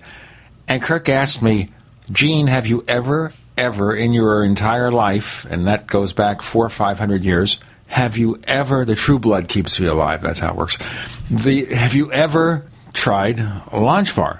And I said to him, I'm aware of its existence, but I haven't. So sell it to me. I'm sitting here, I'm a Mac Power user with 1,000 years experience. Why should I use Launchbar? A lot of things you do on your Mac, other than when you're creating things or consuming content, browsing the web or whatever, involve several types of activities. You may launch apps, you may search for files, you may move files someplace or send them to people by email. Launchbar is designed to save time with these sort of common operations that can be a drudge, so you can do the most amazing things from the keyboard. Initially, and this started out pre-Mac, it started out back for Next. It was designed initially just as a quick way to launch applications and files. And you'd press a keyboard shortcut, and you'd type a few letters, and it would find the application or the file. You'd press return, and you'd launch it. That was the basic feature of Launchbar. When I started using it back in, I'm pretty sure it was 2001, so just around OS 10.10.1. That was the first version for the Mac, which was released as Launchbar 3 because there had been previous versions for Next Step. So the basic use for most people for Launchbar is you press the Launchbar shortcut, Command Space. This little bar comes down below your menu bar. So that's the bar in Launchbar. The bar is about the size of the menu bar, a little bit higher. You type a few letters for the application you want to launch. So let's say I want to launch Safari. I could type SF, for instance. LaunchBar is going to list a number of items that correspond to the letters you've typed. If the one you want is on top, you press return and it opens, as Steve Jobs used to say, boom. If not, you can scroll down with the arrow keys and you'll find the item and it opens. And that's the basic, it's what's called abbreviation search in LaunchBar. It's the basic, simplest use of the application, and it's what most people know about. Okay, but obviously it does a lot more. Well, I was leaving it open for you to say, well, what else can it do? When I was writing this book and working with Tanya Engst of Take Control, we had a lot of conceptual problems figuring out the best way to present the many, many things this app can do. And I've mentioned the basic one, which is this abbreviation search. And we came up with the realization that there were 5 superpowers in this app. Things that you can do that will save you time and that will, as the marketing copy says, save you from a life of Mac drudgery. So abbreviation search you can use to search for files, applications, contacts. You can use it to search in your iTunes library. You can use it to search in your iPhoto library. You can use it all over the place. The second thing you can do is you can browse. You can display the bar with this keyboard shortcut that I mentioned. You could type, say, DOC for your documents folder, and then use the arrow keys to browse it. Kind of the same way you do column browsing on a Mac. So you're just pressing the right arrow and the up and down arrow keys and then the left arrow to get back. And you can find any file on your Mac, and you can also browse the data of certain applications. The next thing you can do is what's called sub-searching. So you can do a search, and the search results display, and you can do another search to drill down into that search. This is really useful when you get a lot of hits for something you're looking for. Let's say you're looking for, a support page you saw on the Apple website. So you might want to bring up your bookmarks and type APP to get all of the ones with Apple, and then you'll type a couple of letters that are in the title of the web page to narrow it down. And you can keep doing this until you found what you want. Or give us an example here, kind of make it really personal. Well, okay, so I'll say, for example, I'm looking for some information on how to set up my time capsule, which is the backup product that's embedded into the high-end airport extremes. Well, you've actually got me into a different feature, which isn't a superpower, but which is web searching. LaunchBar has a number of templates so you can search the web. Most people, when they search the web, they switch to, assuming Safari is their browser, they switch to Safari, they click in the address bar, they type what they want, and they press return. When I want to search the web with LaunchBar, I press Command Space that brings up the bar. I type GG, which is the shortcut that's going to bring up the Google search template. I press the space bar, and then I type whatever words I want, and then press return. So I don't ever have to go to Safari to do this. I can do it from LaunchBar. Now, you were just saying you want to search something about the time capsule. You can set up your own custom search templates in LaunchBar. So I have a search template for Apple support pages. And basically what this does is it reproduces the search syntax you use on a website. But what it comes down to is that when I open this search template, it's the same as if I'd navigated to the search field on one of Apple's support pages. So I can just type in, as you said, time capsule, and I'll get a web page with all the results that have to do with time capsule. Okay, but I would think here, unless you are going to always search a specific area, a specific site or something, you wouldn't be setting up a template. No, but the point is, well, the app comes with about 50 search templates, and these include Google and Amazon and Bing and Yahoo and a whole bunch of others. But if you do go to a site a lot, then you'll want to set up your own, and I explain how to do it in the book. It's not very complicated. I have one set up to search the iTunes store because we may have discussed this once about how you can search all of Apple's stores from the web. And this is the iTunes Store, the App Store, the iBook Store, the Mac App Store. And they're all web pages. So I've got a search template for that because sometimes it's easier for me to search when I'm looking for information for articles. It's easier for me to search a web page where I can copy text than it is to go into the iTunes Store or the Mac App Store application. I've got another one for the Macworld website, another one for the macOS 10 Hints website, one specific to Wikipedia. I use about a dozen of them regularly. Okay, well, that's the thing. If you're going to use it frequently, it makes a lot of sense. It does, yeah. And even just having the Google search templates, for instance, I'm just going to bring up the index window because the index window shows all of the things that LaunchBar can show. And there are a number of Google search templates, such as Google Exact Phrase, Google Images, Google Groups, etc. So even if you search Google regularly, you can save time by searching a specific type of Google search using LaunchBar instead of clicking through a number of times to the advanced options on Google search page. So the point being here, you can simplify the complexities. You can simplify any complexity. Well, you can simplify a lot of complexities with LaunchBar. We're talking about search, but it's the same with launching applications. I'll give you an example. I rarely open the console app, but if I did, I'd have to go into my applications folder, into the utilities folder, and open it, unless I kept it in the dock. With LaunchBar, command space, CON for console, return, and it's open. It's very practical to find apps. You probably keep the apps you use all the time in the dock, but LaunchBar makes it very easy to get to apps that you don't necessarily use all the time. Let me give you another example of files with apps. So I use Pages for a certain amount of my writing, and if I press the LaunchBar keyboard shortcut, so that's command space, I type PG, I see Pages with a little arrow icon after it. I can press the right arrow and I can browse the files that I've opened recently with Pages. Now, you can do this with Numbers, with Keynote, with TextEdit, with BBEdit. You can't do it with Microsoft Office because of the way the apps are designed.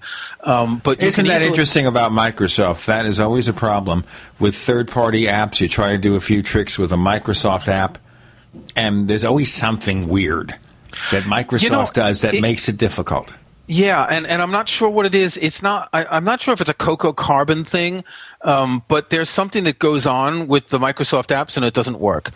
But it sounds like Windows 8 and the Surface tablet, which obviously are not working too well for Microsoft. What we do have that works very well is having Kirk McElhearn on the show. The book we're talking about is Take Control of LaunchBar. You get that from Take Control Books. You can find us, neighbors, on Twitter, where we are known as Tech Night Owl. That's Tech Night Owl on Twitter. We have more to come. I'm Gene Steinberg. You're in the Tech Night Owl Live.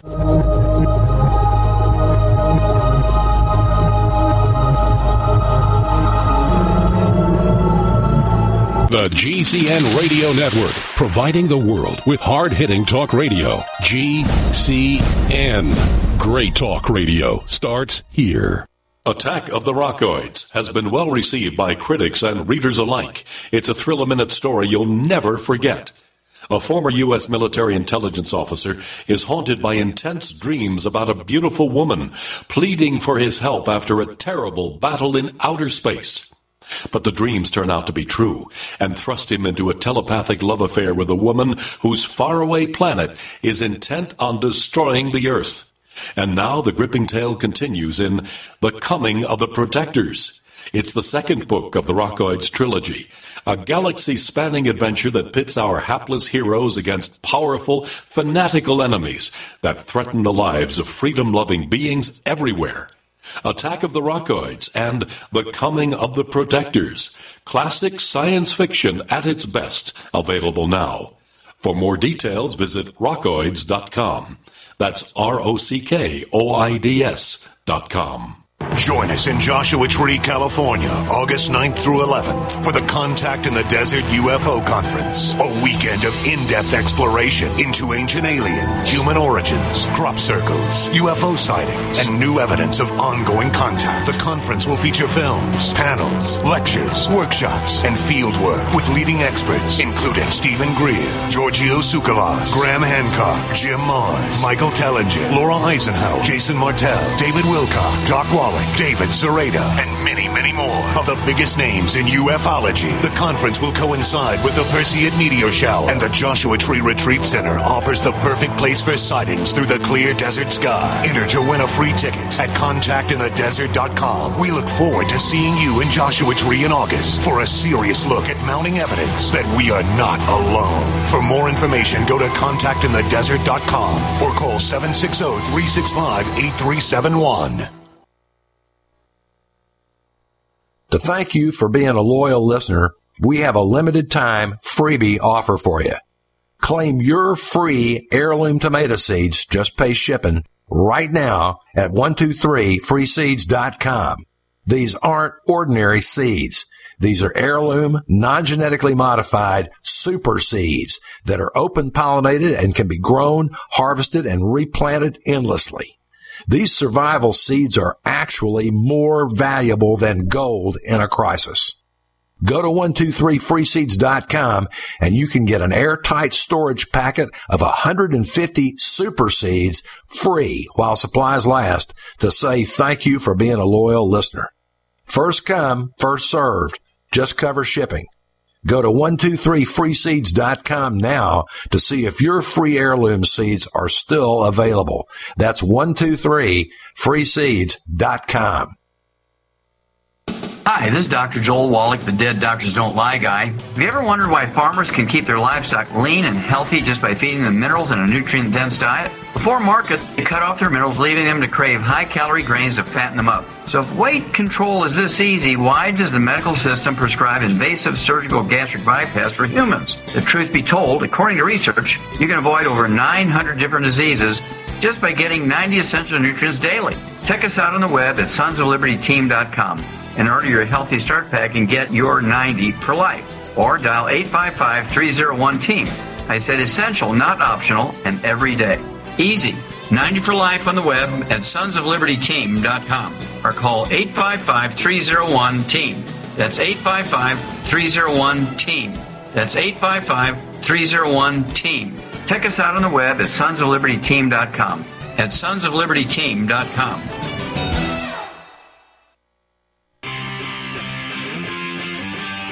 You never know what's going to happen next while listening to the Tech Night Owl, live with Gene Steinberg.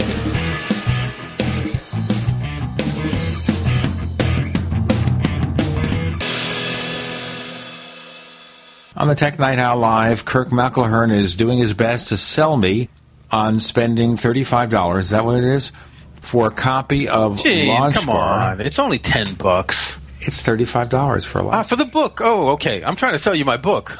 Oh, the book is one thing. The book, I'm happy to pay for it, but the question is whether I want to pay $35 for... No, Launch Bar is $35, but they've got a promotion on with the book. If you buy Launch Bar now, I don't know when the promotion ends, you get a free copy of my book. Right, I noticed that. So you pay $35 for the application. Right. And you get a $10 book free. That's a pretty good deal. It is. It is. And I have to say that Launch Bar is one of the rare applications that everyone at Macworld has consistently rated 5 mice. I reviewed about a year ago, I think I reviewed Launch Bar, and I gave it 5 mice. Dan Frakes and Jason Snell had reviewed it with 5 mice before me. And I've got a quote in my book in the beginning from Adam Engst, who said, and I think this was in an article, he's utterly addicted to Launch Bar. Launch Bar has worked its way into my neurons, and I'm all the more productive because of it. It's $35, but it's the kind of app that you will find to be well worth the money. You'll save so much time that you'll just be happy to have spent that money. Okay. No, it sounds like it's intriguing. And I think if you get beyond running 3 or 4 apps and you do extensive searches, in other words, you're maybe a step up from just a casual Mac user, this would be worth it for you.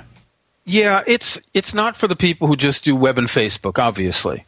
It's for people who do a little bit more. But so let me talk about the last 2 superpowers that I haven't mentioned. Okay, so we know that Superman has the ability to fly, he has super strength, and he has X-ray vision. What else? Well, he's also he can run faster than a speeding bullet, and what else? More powerful than a locomotive, able to leap tall buildings with a single bound. Look up in the sky, it's a bird, it's a plane, it's a bird. Okay. Well, we've got 2 more superpowers. One is called Send To. The principle is simple. Anything that you can have on Launch Bar, you can send to anything else. So I'll give you an example. I very often, when I write articles, I'll have a text file and a number of screenshots, so 3 or 4 files, and I'll want to send an email to someone containing those files. Now, you know there's many ways to do it. You create a new email, you drag the files into it, you drag the files onto the mail icon in the dock. With Launch Bar, I can select the files in the Finder, activate Launch Bar, and just press the Tab key, select Mail, and create a new message. It saves a lot of time. Now, this sounds like it's not saving much time when you can see the files, but when you combine that with, say, browsing and finding a file 7 folders down in your documents folder, you'll realize that you're saving an awful lot of time because you're able to do things with files very easily. I won't go into all the details of how you can use this to move files, copy them, create aliases, create symbolic links, etc., etc. It's extremely powerful. The final superpower is called Instant Send. I've been mentioning that there is this command space keyboard shortcut, which you can set in the preferences to something else. If you don't like that command space, you can make it anything you want. And if you press and hold just a little bit more than usual, what you've selected in the Finder or text that you've selected is sent to LaunchBar. So I'll give you an example. I'm reading a web page or I'm reading a book. And I want to look something up in Google. So I'll select a couple of words, and instead of copying them, moving them to Safari or whatever, I'll press the LaunchBar keyboard shortcut and hold it just a little bit longer, and I'll have instant send. So the text is on the bar. Then I'll press the tab key to send it to one of my search templates. So it could be Google, or it could be Bing or Yahoo or whatever. You can do this with files. You can you can instant send them to the bar and then send them to a different folder, to a different app. You can do it with text as well. It's called LaunchBar, and the publisher, by the way, is called Objective Development. Yes, they're an Austrian developer. They're also well known for Little Snitch, which is a security app. It's a sort of a reverse firewall that detects programs on your Mac that are sending data out of your Mac. Okay, and the book is Take Control of LaunchBar. So I guess you can get a demo from the publisher. You can get a demo of LaunchBar. You can get a preview of the book, which is, I don't know, about the first chapter or so. So it's, by all means, try it out. Most of the people that I've convinced to use it have been hooked. One of my editors on the book was actually a little bit upset with me because he really likes using his Mac with no third-party software. And once he used LaunchBar, he got hooked, and now he can't live without it as well. So he doesn't use default folder X or 10? No, he doesn't use that. No.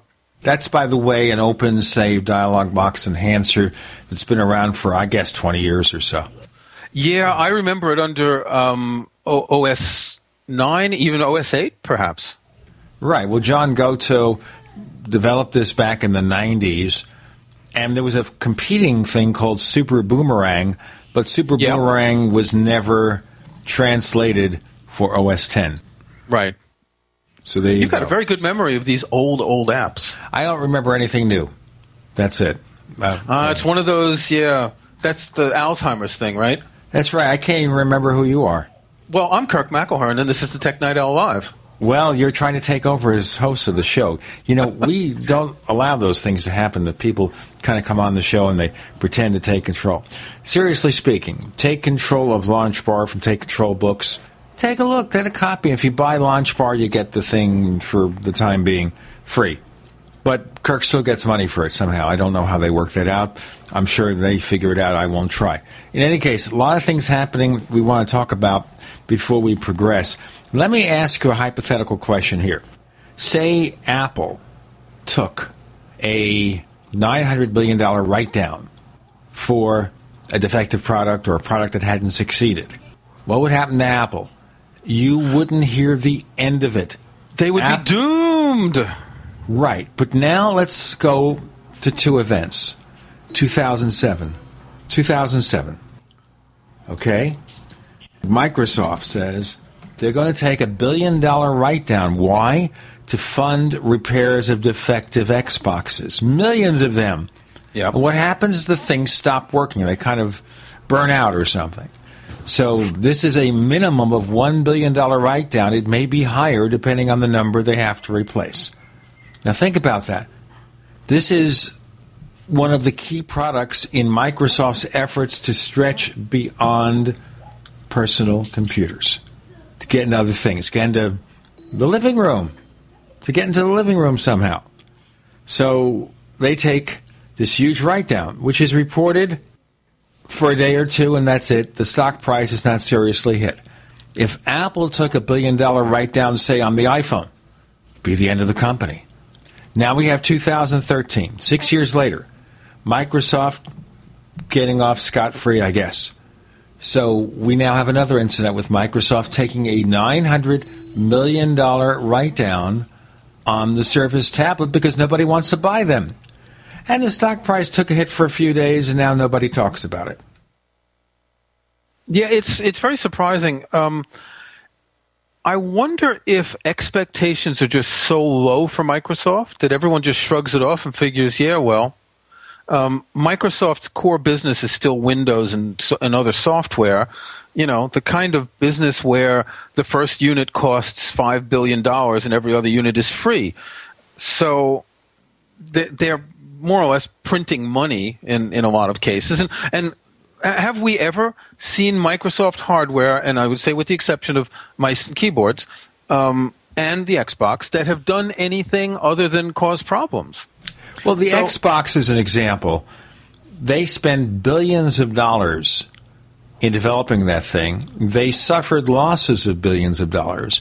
And now the division is profitable, but only to maybe hundreds of millions of dollars. So how many thousands of years does it take them to make up for that? The answer is it will never happen. Well, it might. They may, you know, if they've gotten in the black now, they may be on the road to making enough of a profit to make it justifiable. But when you take $1 billion write-down, then it's pretty hard to do it. But, you know, look at things like the Zune and other Microsoft hardware that's failed. I think because all of this, you know, when we read all of the writing about Apple, it's all the negative stuff comes from analysts who are supposed to be people who are, I don't know, have some knowledge of the industry and clearly don't. They have these really high expectations of Apple, yet they don't seem to have high expectations of companies like, you know, Microsoft and others. Could it just be that they just, when they saw the Surface, they figured, well, this is such crap, we know it's not going to work, that they didn't even plan on ever being able to say that this was profitable? We have Kirk McElhearn joining us. I'm Gene Steinberg. You're in the Tech Night Owl Live.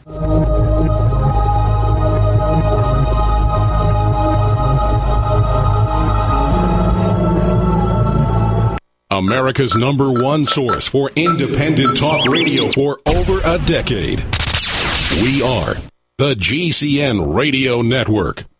Hi, this is Ted Anderson. If you'd like to listen to GCN programs on the go, I have great news. GCN has created a Droid and iPhone application, and it's free. Just as easy as going to GCNlive.com, click on the banner, and download. Before you know it, you'll be listening to your favorite hard-hitting GCN shows, live or on demand, right on your Droid or iPhone, 24/7 and on the go. So download the Droid and iPhone app free by clicking on the banner at GCNlive.com. Thanks again for listening to GCNlive.com. Again, that's GCNlive.com. Hi, this is Ted Anderson. Have you ever wondered why banks, stockbrokers, investment advisors won't talk about gold IRAs? They've been available since 1986, yet the financial industry won't recognize the value of gold for your retirement. Gold has outperformed paper investments, yet no word about IRAs. If you would like to have gold for your retirement, call 800-686-2237. Don't get left behind by rising inflation and low returns. Call 800-686-2237. Secure your future and call 1-800-686-2237.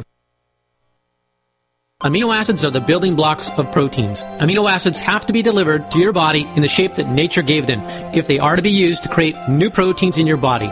Just like a bricklayer cannot use bent or twisted bricks to build a brick wall, so too your body cannot use bent or twisted amino acids to build new proteins. Giving your body an undamaged amino acid food can make a huge difference in your health. One World Whey is an undamaged amino acid food unlike any other. You see, heating bends and twists amino acids, and all whey protein powders we've investigated, and most proteins you consume are heated. With our True Cool process, you now have a choice with One World Whey. My name is Daniel. I'm 34 years old. When I started using One World Whey, I weighed 228 pounds. Now, after 2.5 months, I weigh 182 pounds. This is my ideal weight. I've noticed an increase in stamina, rate of recovery from workouts, and an increase in my potency. Call 888-988-3325 or visit oneworldway.com. Welcome back to Tech Night Owl Live, where you never know what's going to happen next. And now, it's Uncle Gene. Yeah, it's him.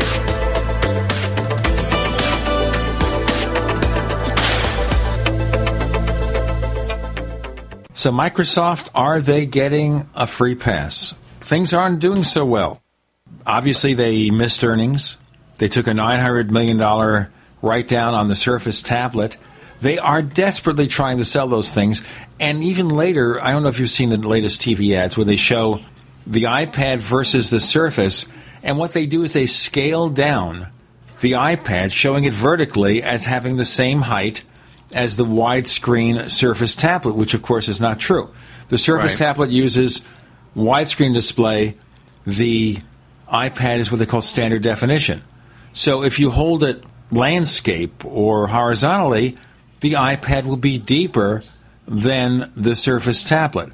But to magnify the size differences between the two, they do is they reduce the size of the iPad. This, ladies and gentlemen, is deceptive advertising. Okay, it's a fraud. And this is part of Microsoft trying to sell this thing, but nobody cares. Have you met anyone who owns a Surface?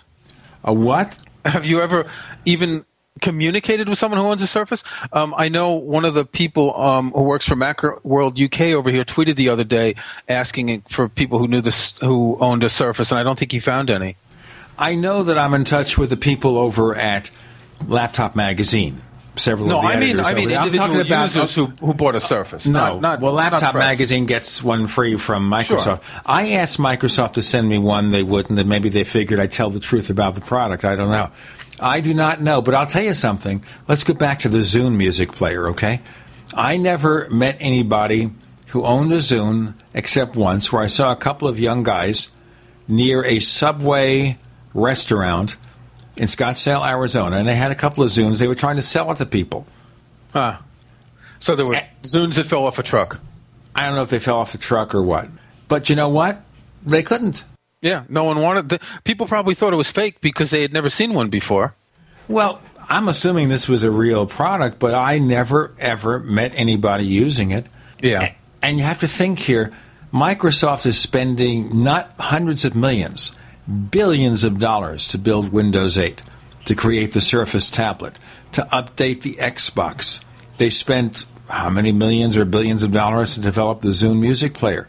They took the interface from the music player, which is the Metro interface, or the interface formerly known as Metro. They grafted it onto Windows Phone. They then decided, this is a great user interface, let's put it on Windows 8. And where has that gone? I don't know. I mean, if you've tried to use Windows 8, have you? No. Okay. Every time I try to use Windows 8, I wonder, what is the purpose of this? Obviously, if you're going to completely overhaul Windows, what do you want to do? What do you want to accomplish? You want to make it look prettier? All right, it's not such a pretty operating system. That's fine. Do you want to make the PC user more productive? Hey, that's a good idea. You want to give them a more reliable computing environment, faster, better battery life, more efficiency. That's fine. Get rid of some of the bloat. Okay, that's a good idea. Make them more productive. That's a good idea, but Windows 8 doesn't do that. As far as bloat is concerned, Microsoft has something called the Windows RT. Windows RT is like iOS in the sense it runs on the ARM family processors. Right. Instead of what they call the x86 processors from Intel and AMD for traditional Windows. Okay, you buy a Surface tablet. Say the cheapest Surface tablet, 32 gigabytes of storage. The Surface RT tablet. Guess what? Half of that is taken up by Microsoft bloatware. Right.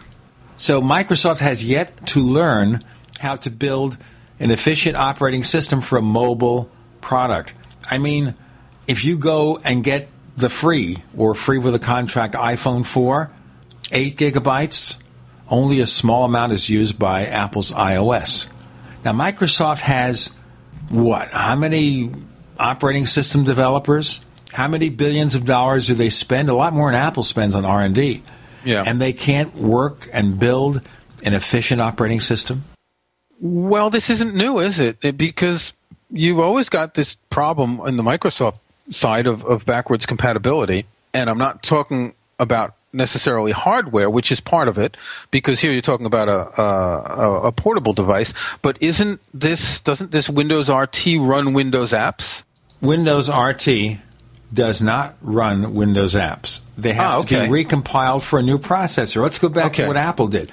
Now, Apple had a great answer. Apple has switched processors twice. Okay? They switched to PowerPC. They switched to Intel.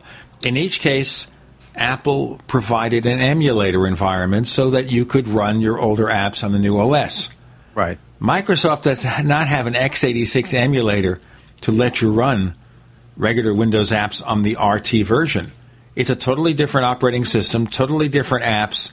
Never the twain shall meet. Other than looking the same and basically operating the same, underlying engines are totally different, which means there's no compatibility, and that's not even anywhere on Microsoft's radar. See, Apple, the biggest thing that Apple made a point of is the fact that when they went to these new processors, they wanted people who used the older apps to be able to continue to run them with decent efficiency. It's only with the most recent releases of OS X you couldn't run PowerPC apps, but that's a lot of years ago. So I guess that kind of makes sense. Maybe not to some people. But Apple at least had a concern for backwards compatibility. Microsoft is moving to another processor, the ARM processor. All right, where's the compatibility? You see, at least with Apple, Apple's got iOS and OS X. You know they're separate operating systems. They're optimized for different environments. And Microsoft has, since Microsoft had their earlier, what was it called, the Windows for tablets, that was just basically Windows, you can remain confused about what you're going to get when you get a Microsoft operating system. What's even worse here is that I gather people return those tablets, those Surface tablets, at least some of the people who don't like them, because they can't run Windows apps. And Microsoft isn't very clear. In fact, the commercials they run aren't clear about anything. The first ads they ran for the Surface tablet, do you remember them? You have this guy, this 20-something guy, sits at a table, and he takes out his Surface tablet, holds it down, sets it down vertically, pulls out the kickstand so it stands up, connects the keyboard to it with a click. And then everybody else is clicking. Everybody's dancing, and the music's getting louder and louder. Here's the Surface. What the heck is it? Well, I'm looking at Microsoft's website. This is the UK version. It's basically the same as the US, but it's just got UK prices. So one of the things that they're pushing here is that it comes with a USB port, so you can upload files from a flash drive or charge your phone right there on the spot. They're trying to differentiate, obviously. It does come with the separate keyboard, and you can see that. The keyboard's part of the case, I assume. Right, but the cheaper models don't include the case. Okay. Let's see. And then if you go and you look at that's not... let's see. I'm going to go to where to buy and find out Microsoft Store, because there's a Microsoft Store here, which would be nice to look at. Because I understand there are a few. No, this is an online store. There's no physical Microsoft Store where you are. I don't think so. I've never heard of it. There may be one in London. Right. You're in York. How far is that from London? I'm in York, and there's no physical Apple Store either. There's an Apple Premium reseller. How far are you from London? 2 hours by train. So you're talking about, what, like 100, 120 miles? I couldn't tell you. I know it's 2 hours by train. Okay. Because we have all those high-speed trains in Europe that we don't have here. It's not high-speed here. It's a low-speed. Okay, low-speed trains, you figure. Okay, it's like a 2-hour drive maybe then. Well, there's an Apple Store in Leeds, which is a half hour from here. Leeds is a bigger city. Okay. Anyway, so I'm looking at the website, and it's the Surface, the 32-gig Surface RT was £399, now only $279. So they're cutting a pretty big chunk off of the price here. But I'm looking at it. Let's see. I can't tell what it's doing. What's in the box? Surface Office Home and Student 2013 RT Preview. So why does it come with? It comes with Windows RT, and it comes with a Home and Student. Office. Sorry. So there is a version of Office. It's an Office. Wait a minute. It's an Office Preview, which means like a demo. We have Kirk McElhearn not demonstrating for us, but just telling us like it is. Tell it like it is, folks. I'm Gene Steinberg. You're in the Tech Night Owl Live.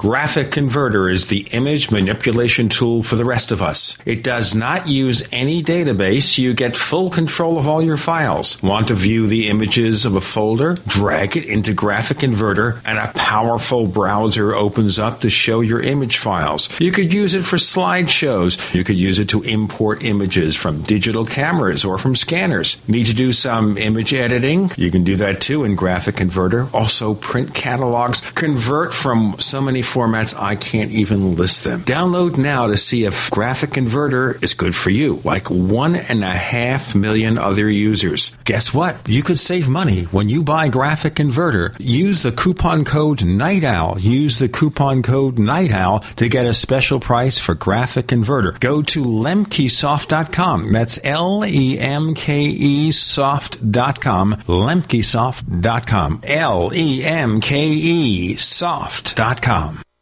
Friends, this is Alex Jones for MidasResources.com. For more than 15 years, I have exclusively used Midas Resources for all my precious metal needs. Whether it's bullion or collectibles you're looking for, Midas Resources is simply the best. I own my gold as a hedge against inflation. This Federal Reserve fiat currency could go the way of the Deutschmark and the Weimar Republic anytime. In these historically dangerous times, it makes sense to physically hold gold and silver. Midas already has some of the best deals in the industry. But if you give them a call and mention the radio special, they will give you a list of the day's super specials. Midas brokers are standing by to answer all your questions at 800-686-2237. They also have a lot of informative free literature explaining the opportunities and risk of holding precious metals. They are ready to answer your questions at 800-686-2237. Again, that's 800-686-2237. American gardeners and fellow patriots, make the right choice with your money, time, and your family food supply. Choose 100% pure heirloom seeds in the Survival Seed Vault from MyPatriotSupply.com. Why spend more? The Survival Seed Vault from MyPatriotSupply.com is only $37.95 and includes 20 varieties of pure, hardy, easy-to-grow heirloom seeds. Yes, only $37.95. That's 70% less than our competitors. You could buy 3 Survival Seed Vaults for less than one of theirs. The Survival Seed Vault from MyPatriotSupply.com includes detailed planting and seed-saving instructions and ships same day. Plus, all orders over $49 ship free. MyPatriotSupply.com is American-owned by patriots like you, passionate about freedom and preparedness. Call now, 866-229-0927. That's 866-229-0927. Or discover more emergency preparedness items when you order at MyPatriotSupply.com. Choose the original. Choose the Survival Seed Vault at MyPatriotSupply.com. Can Heart and Body Extract help with other ailments besides heart conditions, high blood pressure, clogged arteries, or unbalanced cholesterol? It did for Karen. I've been using Heart and Body Extract for approximately 2 weeks. I've had an earwax buildup problem for many years, with over-the-counter stuff not working at all. I had very poor hearing due to this earwax buildup. Well, after 2 weeks of taking Heart and Body Extract, my earwax buildup almost completely cleared up. Could this be the effect of better body circulation? Heart and Body Extract is an effective 100% organic nutritional supplement specially formulated to allow your body to heal itself. My hearing is almost completely back to normal. I'm amazed. Order by calling 866-295-5305 or online at hbextract.com. That's 866-295-5305 or hbextract.com. Heart and Body Extract for long and healthy life. We'd like to hear from you. If you have a comment or question about the Tech Night Owl Live, please send it to news@technightowl.com. That's news@technightowl.com. If you'd like to discuss today's show with fellow night owls, visit our community forums at forum.technightowl.com. That's forum.technightowl.com. We have one more segment with Kirk McElhearn, author, raconteur, man about town, who is now in York, England, because he comes from New York in America and he wanted to go to the original one. Yeah, I think the new one's a little bit better, to be honest, but, you know, that's just me being a little bit of a chauvinistic New Yorker. Well, regardless, it sounds like a lot of fun to live there. It's been good so far. It hasn't flooded yet. The city tends to flood, I would say, fairly often. because of the way the river is and because of the way the land is around here. But it's rained so little since I've been here. It's really quite stunning. You expect everyone tells you it rains in England. I've used my umbrella maybe twice since I moved here in early April. I remember the line from a song from the Beatles, you get a tan from standing in the English rain.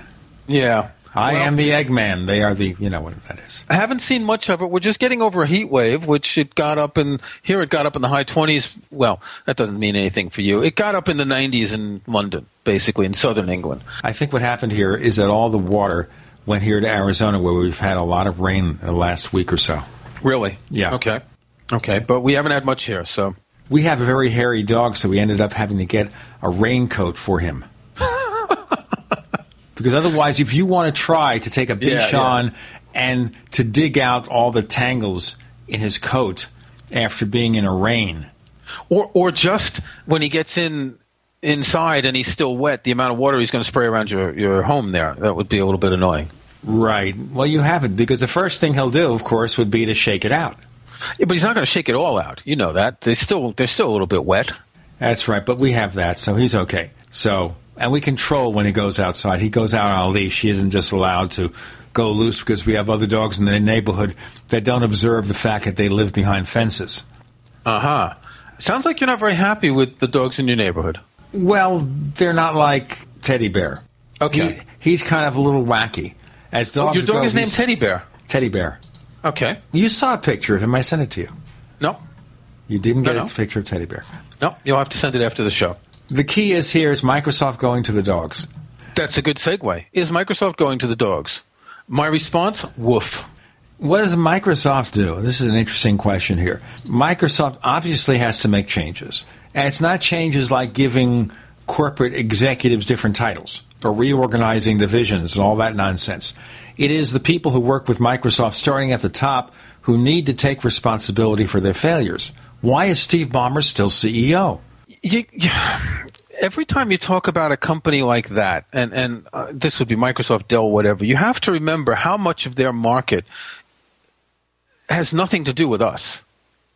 It's OEM, it's beige boxes, it's thousands or tens of thousands of PCs for businesses and schools.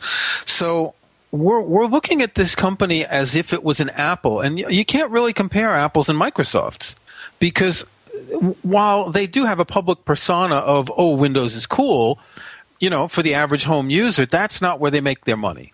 So you got to remember that this is a company that's making their money not from $100 or $200 or $300 boxes of Windows, but for the $10 and $15 OEM licenses that are sold by the million. So the mindset of a company like that is totally different. The problem is that they're trying to be cool, and they keep trying to be cool, and they just can't do it. Well, they desperately want to be cool.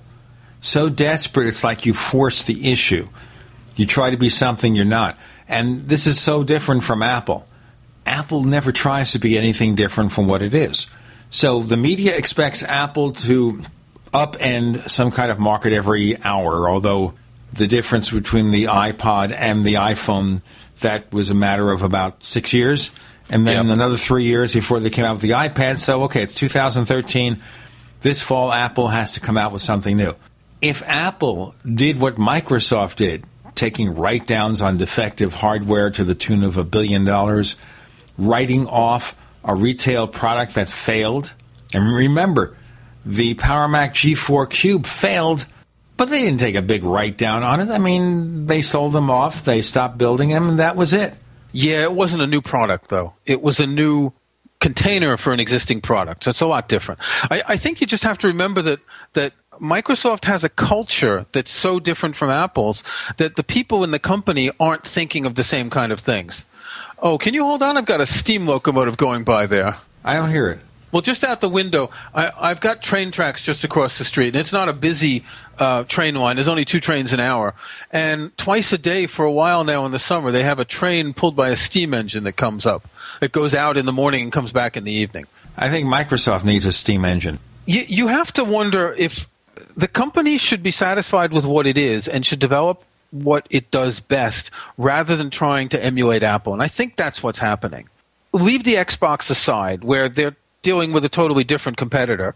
But things like the Surface and the Zune, they're basically trying to compete with Apple in areas where the people in the company don't have the experience. So they can hire people, obviously, but the people who are good at that may not be the ones who would go to Microsoft in the first place because of the corporate culture in that company. Because Microsoft is what would you call it? You'd call it a bulk sales company. They're a wholesaler. They're not a retailer. They're not a product designer anymore. Well, you think, though, if they took Windows, and we understand their problem, which is that they need to recognize the fact that we're at the tail end of the PC era, that PC sales are going to go down. It's not going to be like iPod sales going down, but less and less customers buy new PCs. They keep them longer than they used to. In fact, right now, if you look at OS X Mavericks that Apple came out with, it supports Macs from 4 to 6 years old, which means it supports everything that Mountain Lion supports, which is surprising. Usually we're used to having a new operating system dropping off a generation of machines at the back end, and this time it's not happening. I mean, you can have some Macs going back to 2007, like an iMac. It'll work fine. A 2009 iMac worked perfectly with Mavericks. Apple is recognizing that people keep their PCs longer. And a lot of times when they buy something new, it's not a PC, it's a tablet. Now, Microsoft obviously understands this. That's why there is a Surface tablet. But they're under the delusion that people want a pure PC experience. They want to be able to have the same Windows experience everywhere. They want Windows everywhere, whereas Apple learned and realized early on that you have to have a mobile-optimized operating system. It could have the same core stuff as the regular OS X, but it has to be optimized with a different user interface, recognizing the limitations of the mobile platforms. Well, that's where Apple got it right and Microsoft got it wrong. Microsoft, I kind of think that they wanted to maintain this branding of Windows everywhere rather than making a different version of an operating system. Now, RT is different, but not really, because it reproduces that which used to be called Metro or whatever. Right, but the interface it's optimized for the limited resources of mobile. Kirk McElhearn, tell our listeners where they can find more of your stuff. My website is McElhearn.com, McElhearn.com, and you'll find lots there, and you'll find lots on Macworld.com as well. And he's author of Take Control of Launchbar. When you read this book, you'll want to buy a copy. Kirk McElhearn, thanks for joining us on the Tech Night Owl Live. Thanks for having me, Gene.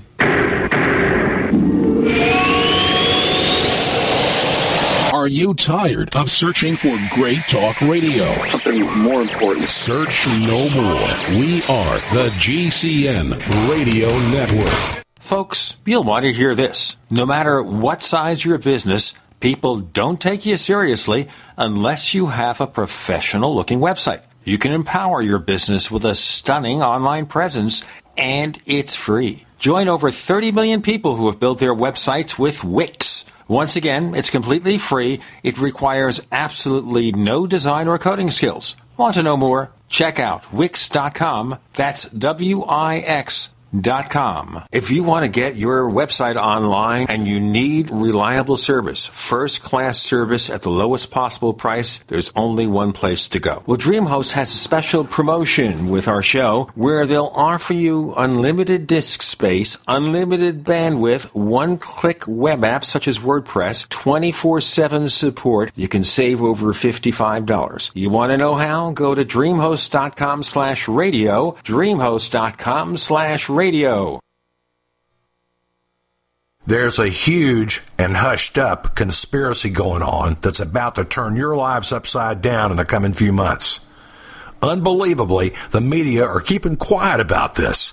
I'm sure they know it, but they probably know that revealing it on TV will generate mass hysteria and chaos. But I believe you should be informed about it, because when the sinister agenda is finally accomplished and everything unravels, only those who know this secret info will survive and thrive. Go to 123conspiracy.com right now to see the truth. The video at 123conspiracy.com reveals the real secret reason why Obama is after your guns and ammo. And it's not just in response to mass murders of preparing for war. It's something much darker. Go watch the video now at 123conspiracy.com before they shut it down. Again, that's 123conspiracy.com. What's safer and cheaper than prescription drugs? Glad you asked. The answer is Renovation Teas. Herbal remedies are much safer and much cheaper than prescription drugs. Taste great, and most importantly, herbal teas are effective and non-addictive. Renovation Tea is especially unique, and here's why. We spent years researching herbs and their beneficial properties. Renovation Teas uses only 100% organic, fair trade herbs. Our teas are blended towards specific ailments and health conditions, such as diabetes, blood pressure, anxiety, libido, detox, and much more. All Renovation Teas are formulated and hand-filled in Arkansas. Take care of yourself naturally, the way Mother Nature intended. Order Renovation Teas at renovationtea.com or call 870-784-3121. That's 870-784-3121. Renovation Teas. Renovate your health one bag at a time. You are now considered a terrorist. It doesn't matter if you have served your country dutifully. The federal government, the IRS, and the NSA are targeting Americans just like you. Because of your beliefs and because of big government's corrupt policies, you are a threat and fall into the same category as a terrorist. Now they are monitoring everything you do online. You are at risk unless you know how to disappear forever. Go to privacyradio.com now to protect yourself. That's privacyradio.com. If you want to approach companies with your invention, the first step is to secure your patent rights. We are Russ Weinzimmer and Associates, a national law firm dedicated to helping you get strong protection for your invention. Already selling a product based on your invention? There may still be time to lock in your rights. Just call us at 800-621-3654 for your confidential free consultation, or visit strategicpatentlaw.com. That's strategicpatentlaw.com.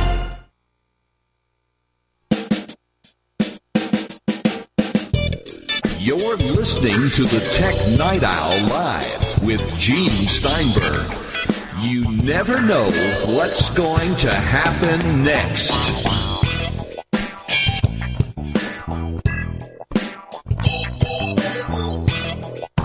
We have Russell Chozik of Flashback Data, and we're going to cover, on this segment of the Tech Night Owl Live, the 5 most common ways consumers lose data. And where I imagine things can get really awry is when you have that data on your smartphone, on your iPhone, on your Samsung Galaxy S4, on your iPad, on your Nexus 7, or even your Mac or a PC. Russell. Yes, sir. Thanks for joining us on the Tech Night Owl Live. Well, thanks for having me. So let's start looking at the 5 ways consumers lose data. Shall we go one by one? Well, yeah, we can. I'm going to there's going to be a little bit of repetition in some of what I'm saying here, but there's 99.9% chance that you could scratch all this and save your data as long as you're backing up. And I'm going to keep reiterating the whole backup thing because, and what I mean by backup is always have a second copy of everything. A lot of people will buy these external hard drives that they're made for backup. So people think that if they move their data to there, then they have a backup, but they don't have a backup. They just moved it to another device that could possibly fail. So it's all about copying the data over there. So always having the data in 2 locations is the key to all this, because you could drop your hard drive, you could drop your phone, you could drop you could spill water all over your laptop, and you'll still be fine as long as you've got it somewhere else too. So I'm going to keep probably reiterating that. But yeah, we can go through all the different ways that we see people lose data on a daily basis. I mean, we help thousands of people a year recover their data. Okay, so you're a data recovery service. Yes, sir. Okay, so now, for example, with a smartphone, tiny portable devices I take everywhere. It's in my pocket. It falls out of my pocket. Uh-huh. Is that a lot of it just the damage?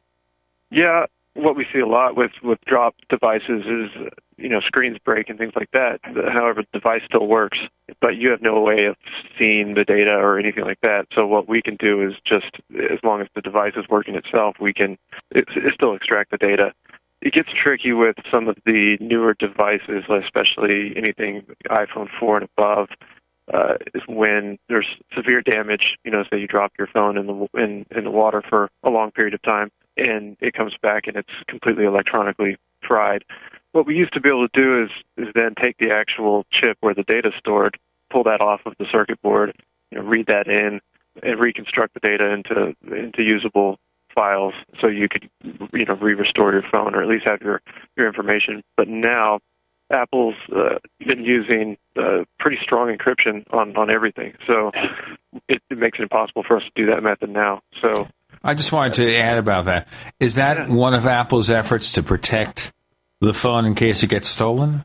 Yeah, they've implemented a lot of security features since, and I think they were kind of hammered a little bit on that early when the iPhone was out about security, and that's why the government and Department of Defense and Congress and stuff I don't even think they were allowed to use them at first. Everybody was still on BlackBerries because of the strong encryption on BlackBerries. But ever since iOS 4 and the iPhone 4, they've implemented not only hardware encryption but software encryption also. So it makes it impossible for us to restore from that old method, because what we're looking at is we could definitely read the chip in, but we'd be pulling in completely encrypted data, which is already through complex algorithms already mixed up, you could say. So it's impossible for us to find the correct markers to put it back together into workable data. Doesn't Apple, though, use something like iCloud to provide backups? And that's that is, and that's one great benefit of the iPhones. What we can even do, we run a digital crime lab also. So we see iPhones come in here all the time that are involved in litigation and where we need to pull off communications between different parties or for whatever type of case. And what sometimes happens is they don't have access to the phone anymore, but they do have the Apple ID credentials. So we can basically pull a copy out of iCloud, straight from Apple, and basically have an image of the phone. By image, I'm saying copy of the data of the phone, and then we can do our investigation from there. Now, with an Android phone, though, the backups aren't as complete. And I know, for example, I went from a Galaxy S3 to a Galaxy S4, and I logged in with my Gmail account, but it doesn't pick up all the data. It gets your apps again, but all the settings, all the customizations, all this other stuff isn't there anymore, is it? Correct. Now, I know there is kind of third-party applications that do that for Android, and I'm not sure if you have to root or jailbreak your device to get that kind of capability, but there's a few guys in the office that use similar type services that kind of mimic what iCloud does. But no, it doesn't come with anything like that stock, because I don't know if you've ever lost or replaced an iPhone. If you're backing up to iCloud, all you have to do is bring it into the Apple Store. They'll give you a new phone, and you press restore from iCloud, and all of a sudden your phone is exactly how it was when you're it's the same as your broken phone, your old phone. I had that happen with an iPhone 4, where I was at an Apple store to get a new case. And I put it on a table, and one of the employees kind of touched it or pushed it, fell on the floor, the glass broke. Yep. So they said, you know what, we'll give you a new phone, or a reconditioned phone, whatever. Sure. Gave me the reconditioned phone, and I don't know, in 25 minutes it's restored just the way the other one was. You never would have noticed that you lost anything. Yeah, but you can't do that with an Android phone. No, you can't. Not yet, at least. Yeah, I went through it with my wife this weekend. The power button on her iPhone 5 failed, so we brought it in. And she goes, wait, what about all my pictures and all that stuff? And I just said, honey, I backed up your phone to iCloud this morning. So we went in there, stuck around the store for just a few minutes, and it restored it. And she was like, okay, it's like I never even lost my phone or never had a problem with the phone. So, yeah, that's one great thing, and that is the way to back up an iPhone or an iPad. As far as Android goes, it's different. Plus, you can have removable media inside of an Android phone, like a little SD card. Right. you can, you keep your pictures on there, but then there's a failover point there also. SD cards fail all the time too. So, and by the way, if everything gets wet and everything's destroyed, you can also destroy your SD card. So you have everything together in one thing, and if you lose it, you're still messed up. Sure. It's the same thing that we're going to come back around to is all about backing up. I do it even on camera memory cards and everything like that too. So now, as far as the Android phone is concerned, though, when you bring it into your labs, that's easier to recover the data. If there's any way to do it, you can read it off the chips there. Yeah, it's still possible. I mean, there's encryption that you can enable in Android phones, but most of them do not come with it enabled by default. So, yeah, we do have the capability of reading directly from the flash memory on those type of devices. There's also other methods going around them through what's called JTagging. It's kind of through different access points to get to the data directly through the circuit board. But that's sort of stuff that's still in the R&D phase. That we're constantly seeing new devices and working on new methods of pulling data off. What is the most common thing that happens? Is it losing the phone, or is it having it fall into the local swimming pool, or what? Yeah, we see both. Losing the phone, obviously, we're not going to be able to work on a device. But if you have something in iCloud, we can help you pull it down as long as you know your credentials. But a lot of the phones that we do see are actually working, and there's information on them involving some kind of court case. And sometimes they're locked with passcodes, and we have the ability to crack the codes and get in and recover the information they're looking for, including deleted text messages and various things like that. But yeah, so in all honesty, a lot of the phones that we do see come in are working. And for data recovery purposes also, even if the phone's working, someone may have deleted important text messages or deleted pictures. We can go in and try to recover those for people. We have Russell Chosik of Flashback Data. More to come on the Tech Night Owl Live.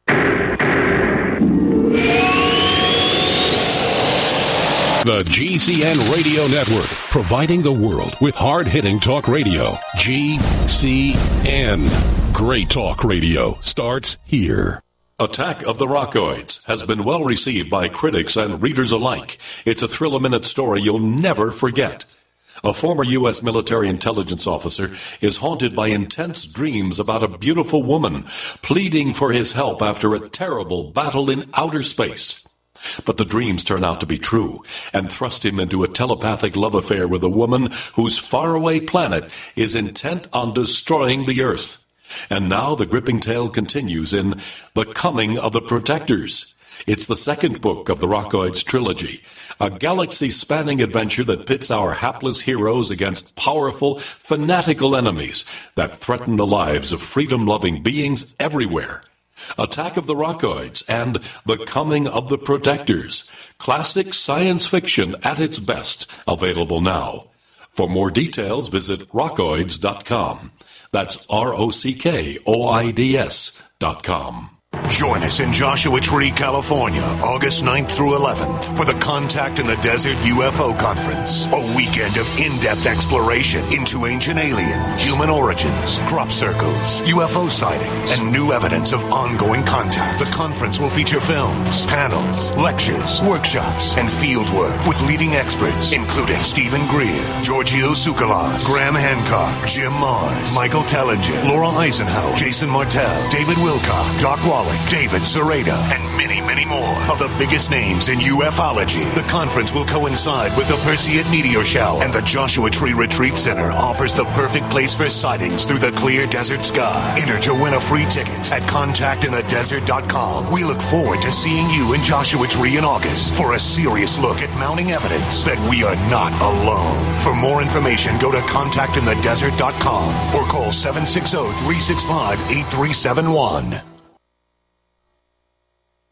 For over 5 years, you've been hearing about the Berkey guy, so you may know a few things about him. For example, you are well aware of the superior quality and effectiveness of Berkey water filters and accessories. But did you know the Berkeys have had independent lab tests done to prove just how effective they are? It's true, and he can email you the test results. Just visit GoBerkey.com. You may also know that the Berkey Guy has helped tens of thousands of people get better prepared. Now here's something you may not know. GoBerkey.com has amazing specials and deals all the time on a wide variety of survival and preparedness products. Most ready to ship same day. Visit the Berkey Guy at GoBerkey.com and be sure to click the red Products on Sale Now button. You can always call toll-free 877-886-3653. Again, that's 877-886-3653.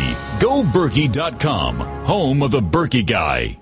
A little over a year ago, I began to do a lot of research into why, even if I had a pretty good-sized meal, that I was still starving. And my research led me to a well-known fact that most of the soils that we grow our crops on here in the United States and across the industrialized world are almost completely depleted of almost all of the key minerals and trace elements that our bodies need to rebuild themselves, fight off cancer, and be healthy. I then searched out the best vitamin and mineral company out there and discovered Youngevity. The Youngevity products are designed to give you the real nutrition you need, and once you've got that, you don't have to eat as much to be satisfied. I've lost 37 pounds in 2 months, simply getting the vitamins and minerals I need. Check it out for yourself. It's incredible. Go to InfoWarsTeam.com today and order your first canister of Beyond Tangy Tangerine Complete Multivitamin Mineral Complex Dietary Supplement. That's InfoWarsTeam.com.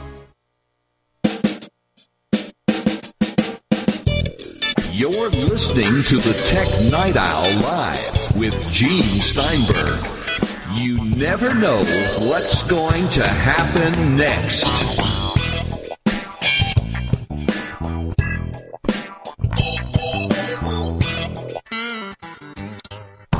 We have Russell Chosick of Flashback Data. We're talking about what happens if you're not able to get the stuff off your Mac, PC, or mobile computing devices. Now, I want to kind of clarify a couple of things here. When we watch a TV show, sure, and you got CSI or something, and they get the damaged phone that they recover in the river or something like that, or it's smashed to smithereens, and they've got the computer operator, he digs the stuff off the phone. And remember that these shows, an hour show is 43 minutes and some odd seconds, minus commercials. So he's got to recover everything pretty fast. Right. In the real world, I bring the phone to you and the thing has been soaked to the gills. And we have all these rainstorms happening in Arizona now and elsewhere because of the monsoon season. So my device, my laptop or my mobile device gets soaked to the gills. How long does it take to get the data back if you can? It depends on the device. Mobile phones typically quicker than hard drives from computers. We sort of tell most customers that our standard turnaround time for hard drives, and now we do have expedited services where we can just work 24/7 around the clock, but standard service typically 3 to 4 business days. And when you're talking about things involving when we help law enforcement and when we help attorneys in litigation, these things take much longer because parameters change and court cases drag on forever. But it's not quite as sexy as they show on CSI, where they kind of take a hard drive out of the computer, put it on a magic machine, and all of a sudden the data starts coming out, and there's the evidence. It's not like that. It does take much longer and much. I guess if someone came back and tried to watch our data recovery technicians recover data, it wouldn't be as many flashy lights. It's a lot. It's kind of a. I would think most people probably think it was a pretty boring process, but I think it's pretty neat.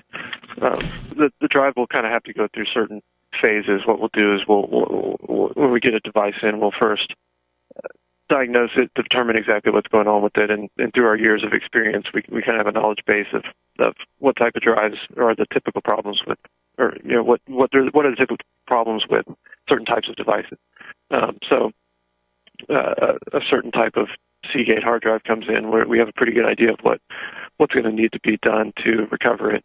And then after it goes through the evaluation process, then we start the repair process. And if there's internal mechanical components that are failed, then we'll bring it into our clean room where we replace parts.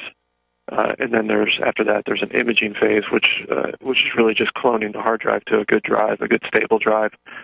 And then we completely work off of the image. So we're not working off the original unstable drive now. And then after the imaging process, it goes through a recovery process where we actually turn the ones and zeros into files. So it's not put it on the magic device and get evidence or get data. It's much more drawn out than that. Okay, it's not like Person of Interest where you have the computer that knows everything. Hey, wait a minute, we do have those computers. But the key is you're taking something into a clean room, and if you have something recovered, what you basically do then is give the customer back a new drive with all the data you could restore. Correct. With recommendations that they immediately back up their data to another device. And what I do at home personally is I back up to external hard drives, but then I also use cloud-based services like Carbonite or Backblaze or Mozy, and have everything back up to a alternative location. Because if you can't prepare for a natural disaster, so if your external hard drive is with your laptop when Hurricane Sandy comes along, both those devices are going to be in the same predicament. So having something where it's stored off-site, encrypted, definitely recommended. So kind of double backing up is is kind of your safest way. Let me tell you what we do. Okay. Yeah. I have 2 external hard drives for my main computer. I then use an off-site backup, CrashPlan, which is a cloud-based backup. And by the way, my son uses it often because he's had several instances where the hard drive has failed on his notebook, so he's always referring to his CrashPlan backup. Okay, obviously it takes longer because it depends on your internet connection, but at least it's in another location in a dedicated data center. That's what I do there. For our websites, we do the same thing. We have a local backup of our sites. And this is very important. We should mention to people here is that, if you're paying $5 a month for your web hosting plan, I don't care which company, and there are a lot of great companies out there that we know about, they're not going to back up everything every day. They'll have a backup every so often. You got to back up your own stuff. They also have services, and we use one, where they back up our website every night, all our sites, all the data, to a location in another city.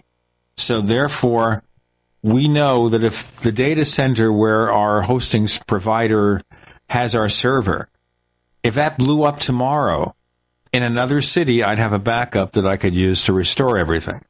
Right. You can't have too many backups. No, I agree.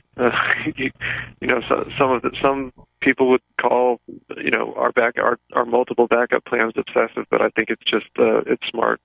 Especially if you're a professional or a photographer or anything like that, where you've constantly got some irreplaceable data. You can't go back and reshoot a wedding, or you can't go back and recreate your QuickBooks for the entire year. So it's I agree with you. I don't think there's any backup that's too excessive in a way. So a place like yours, like a flashback data, that's the area of last resort.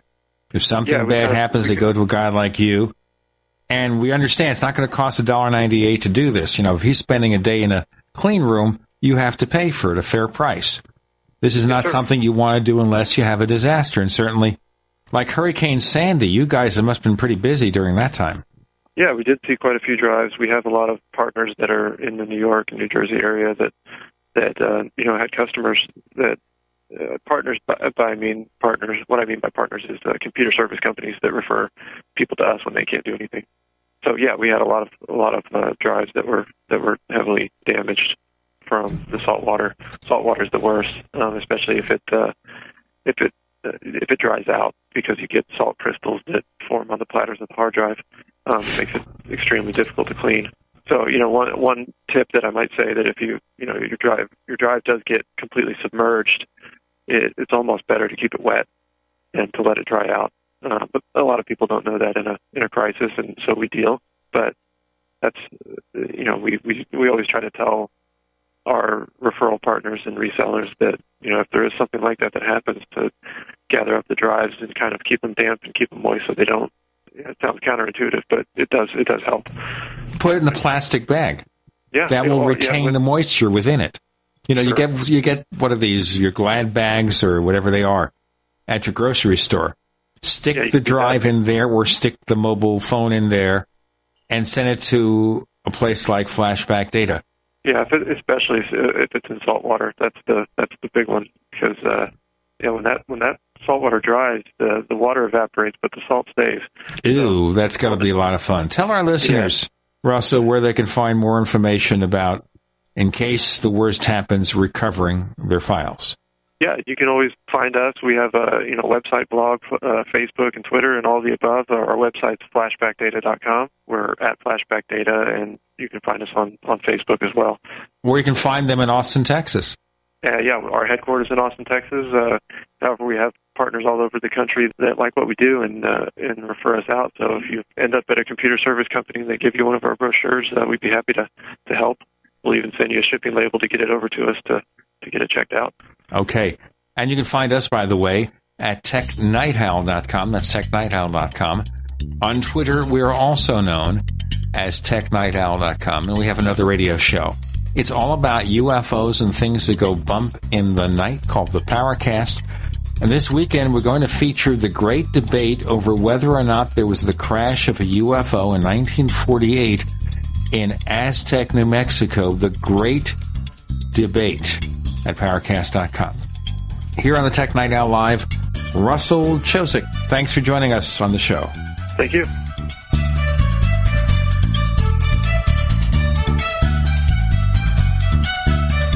The Tech Night Owl Live is a copyrighted presentation of Making the Impossible Incorporated. We'll be back next week, same bat time, same bat channel.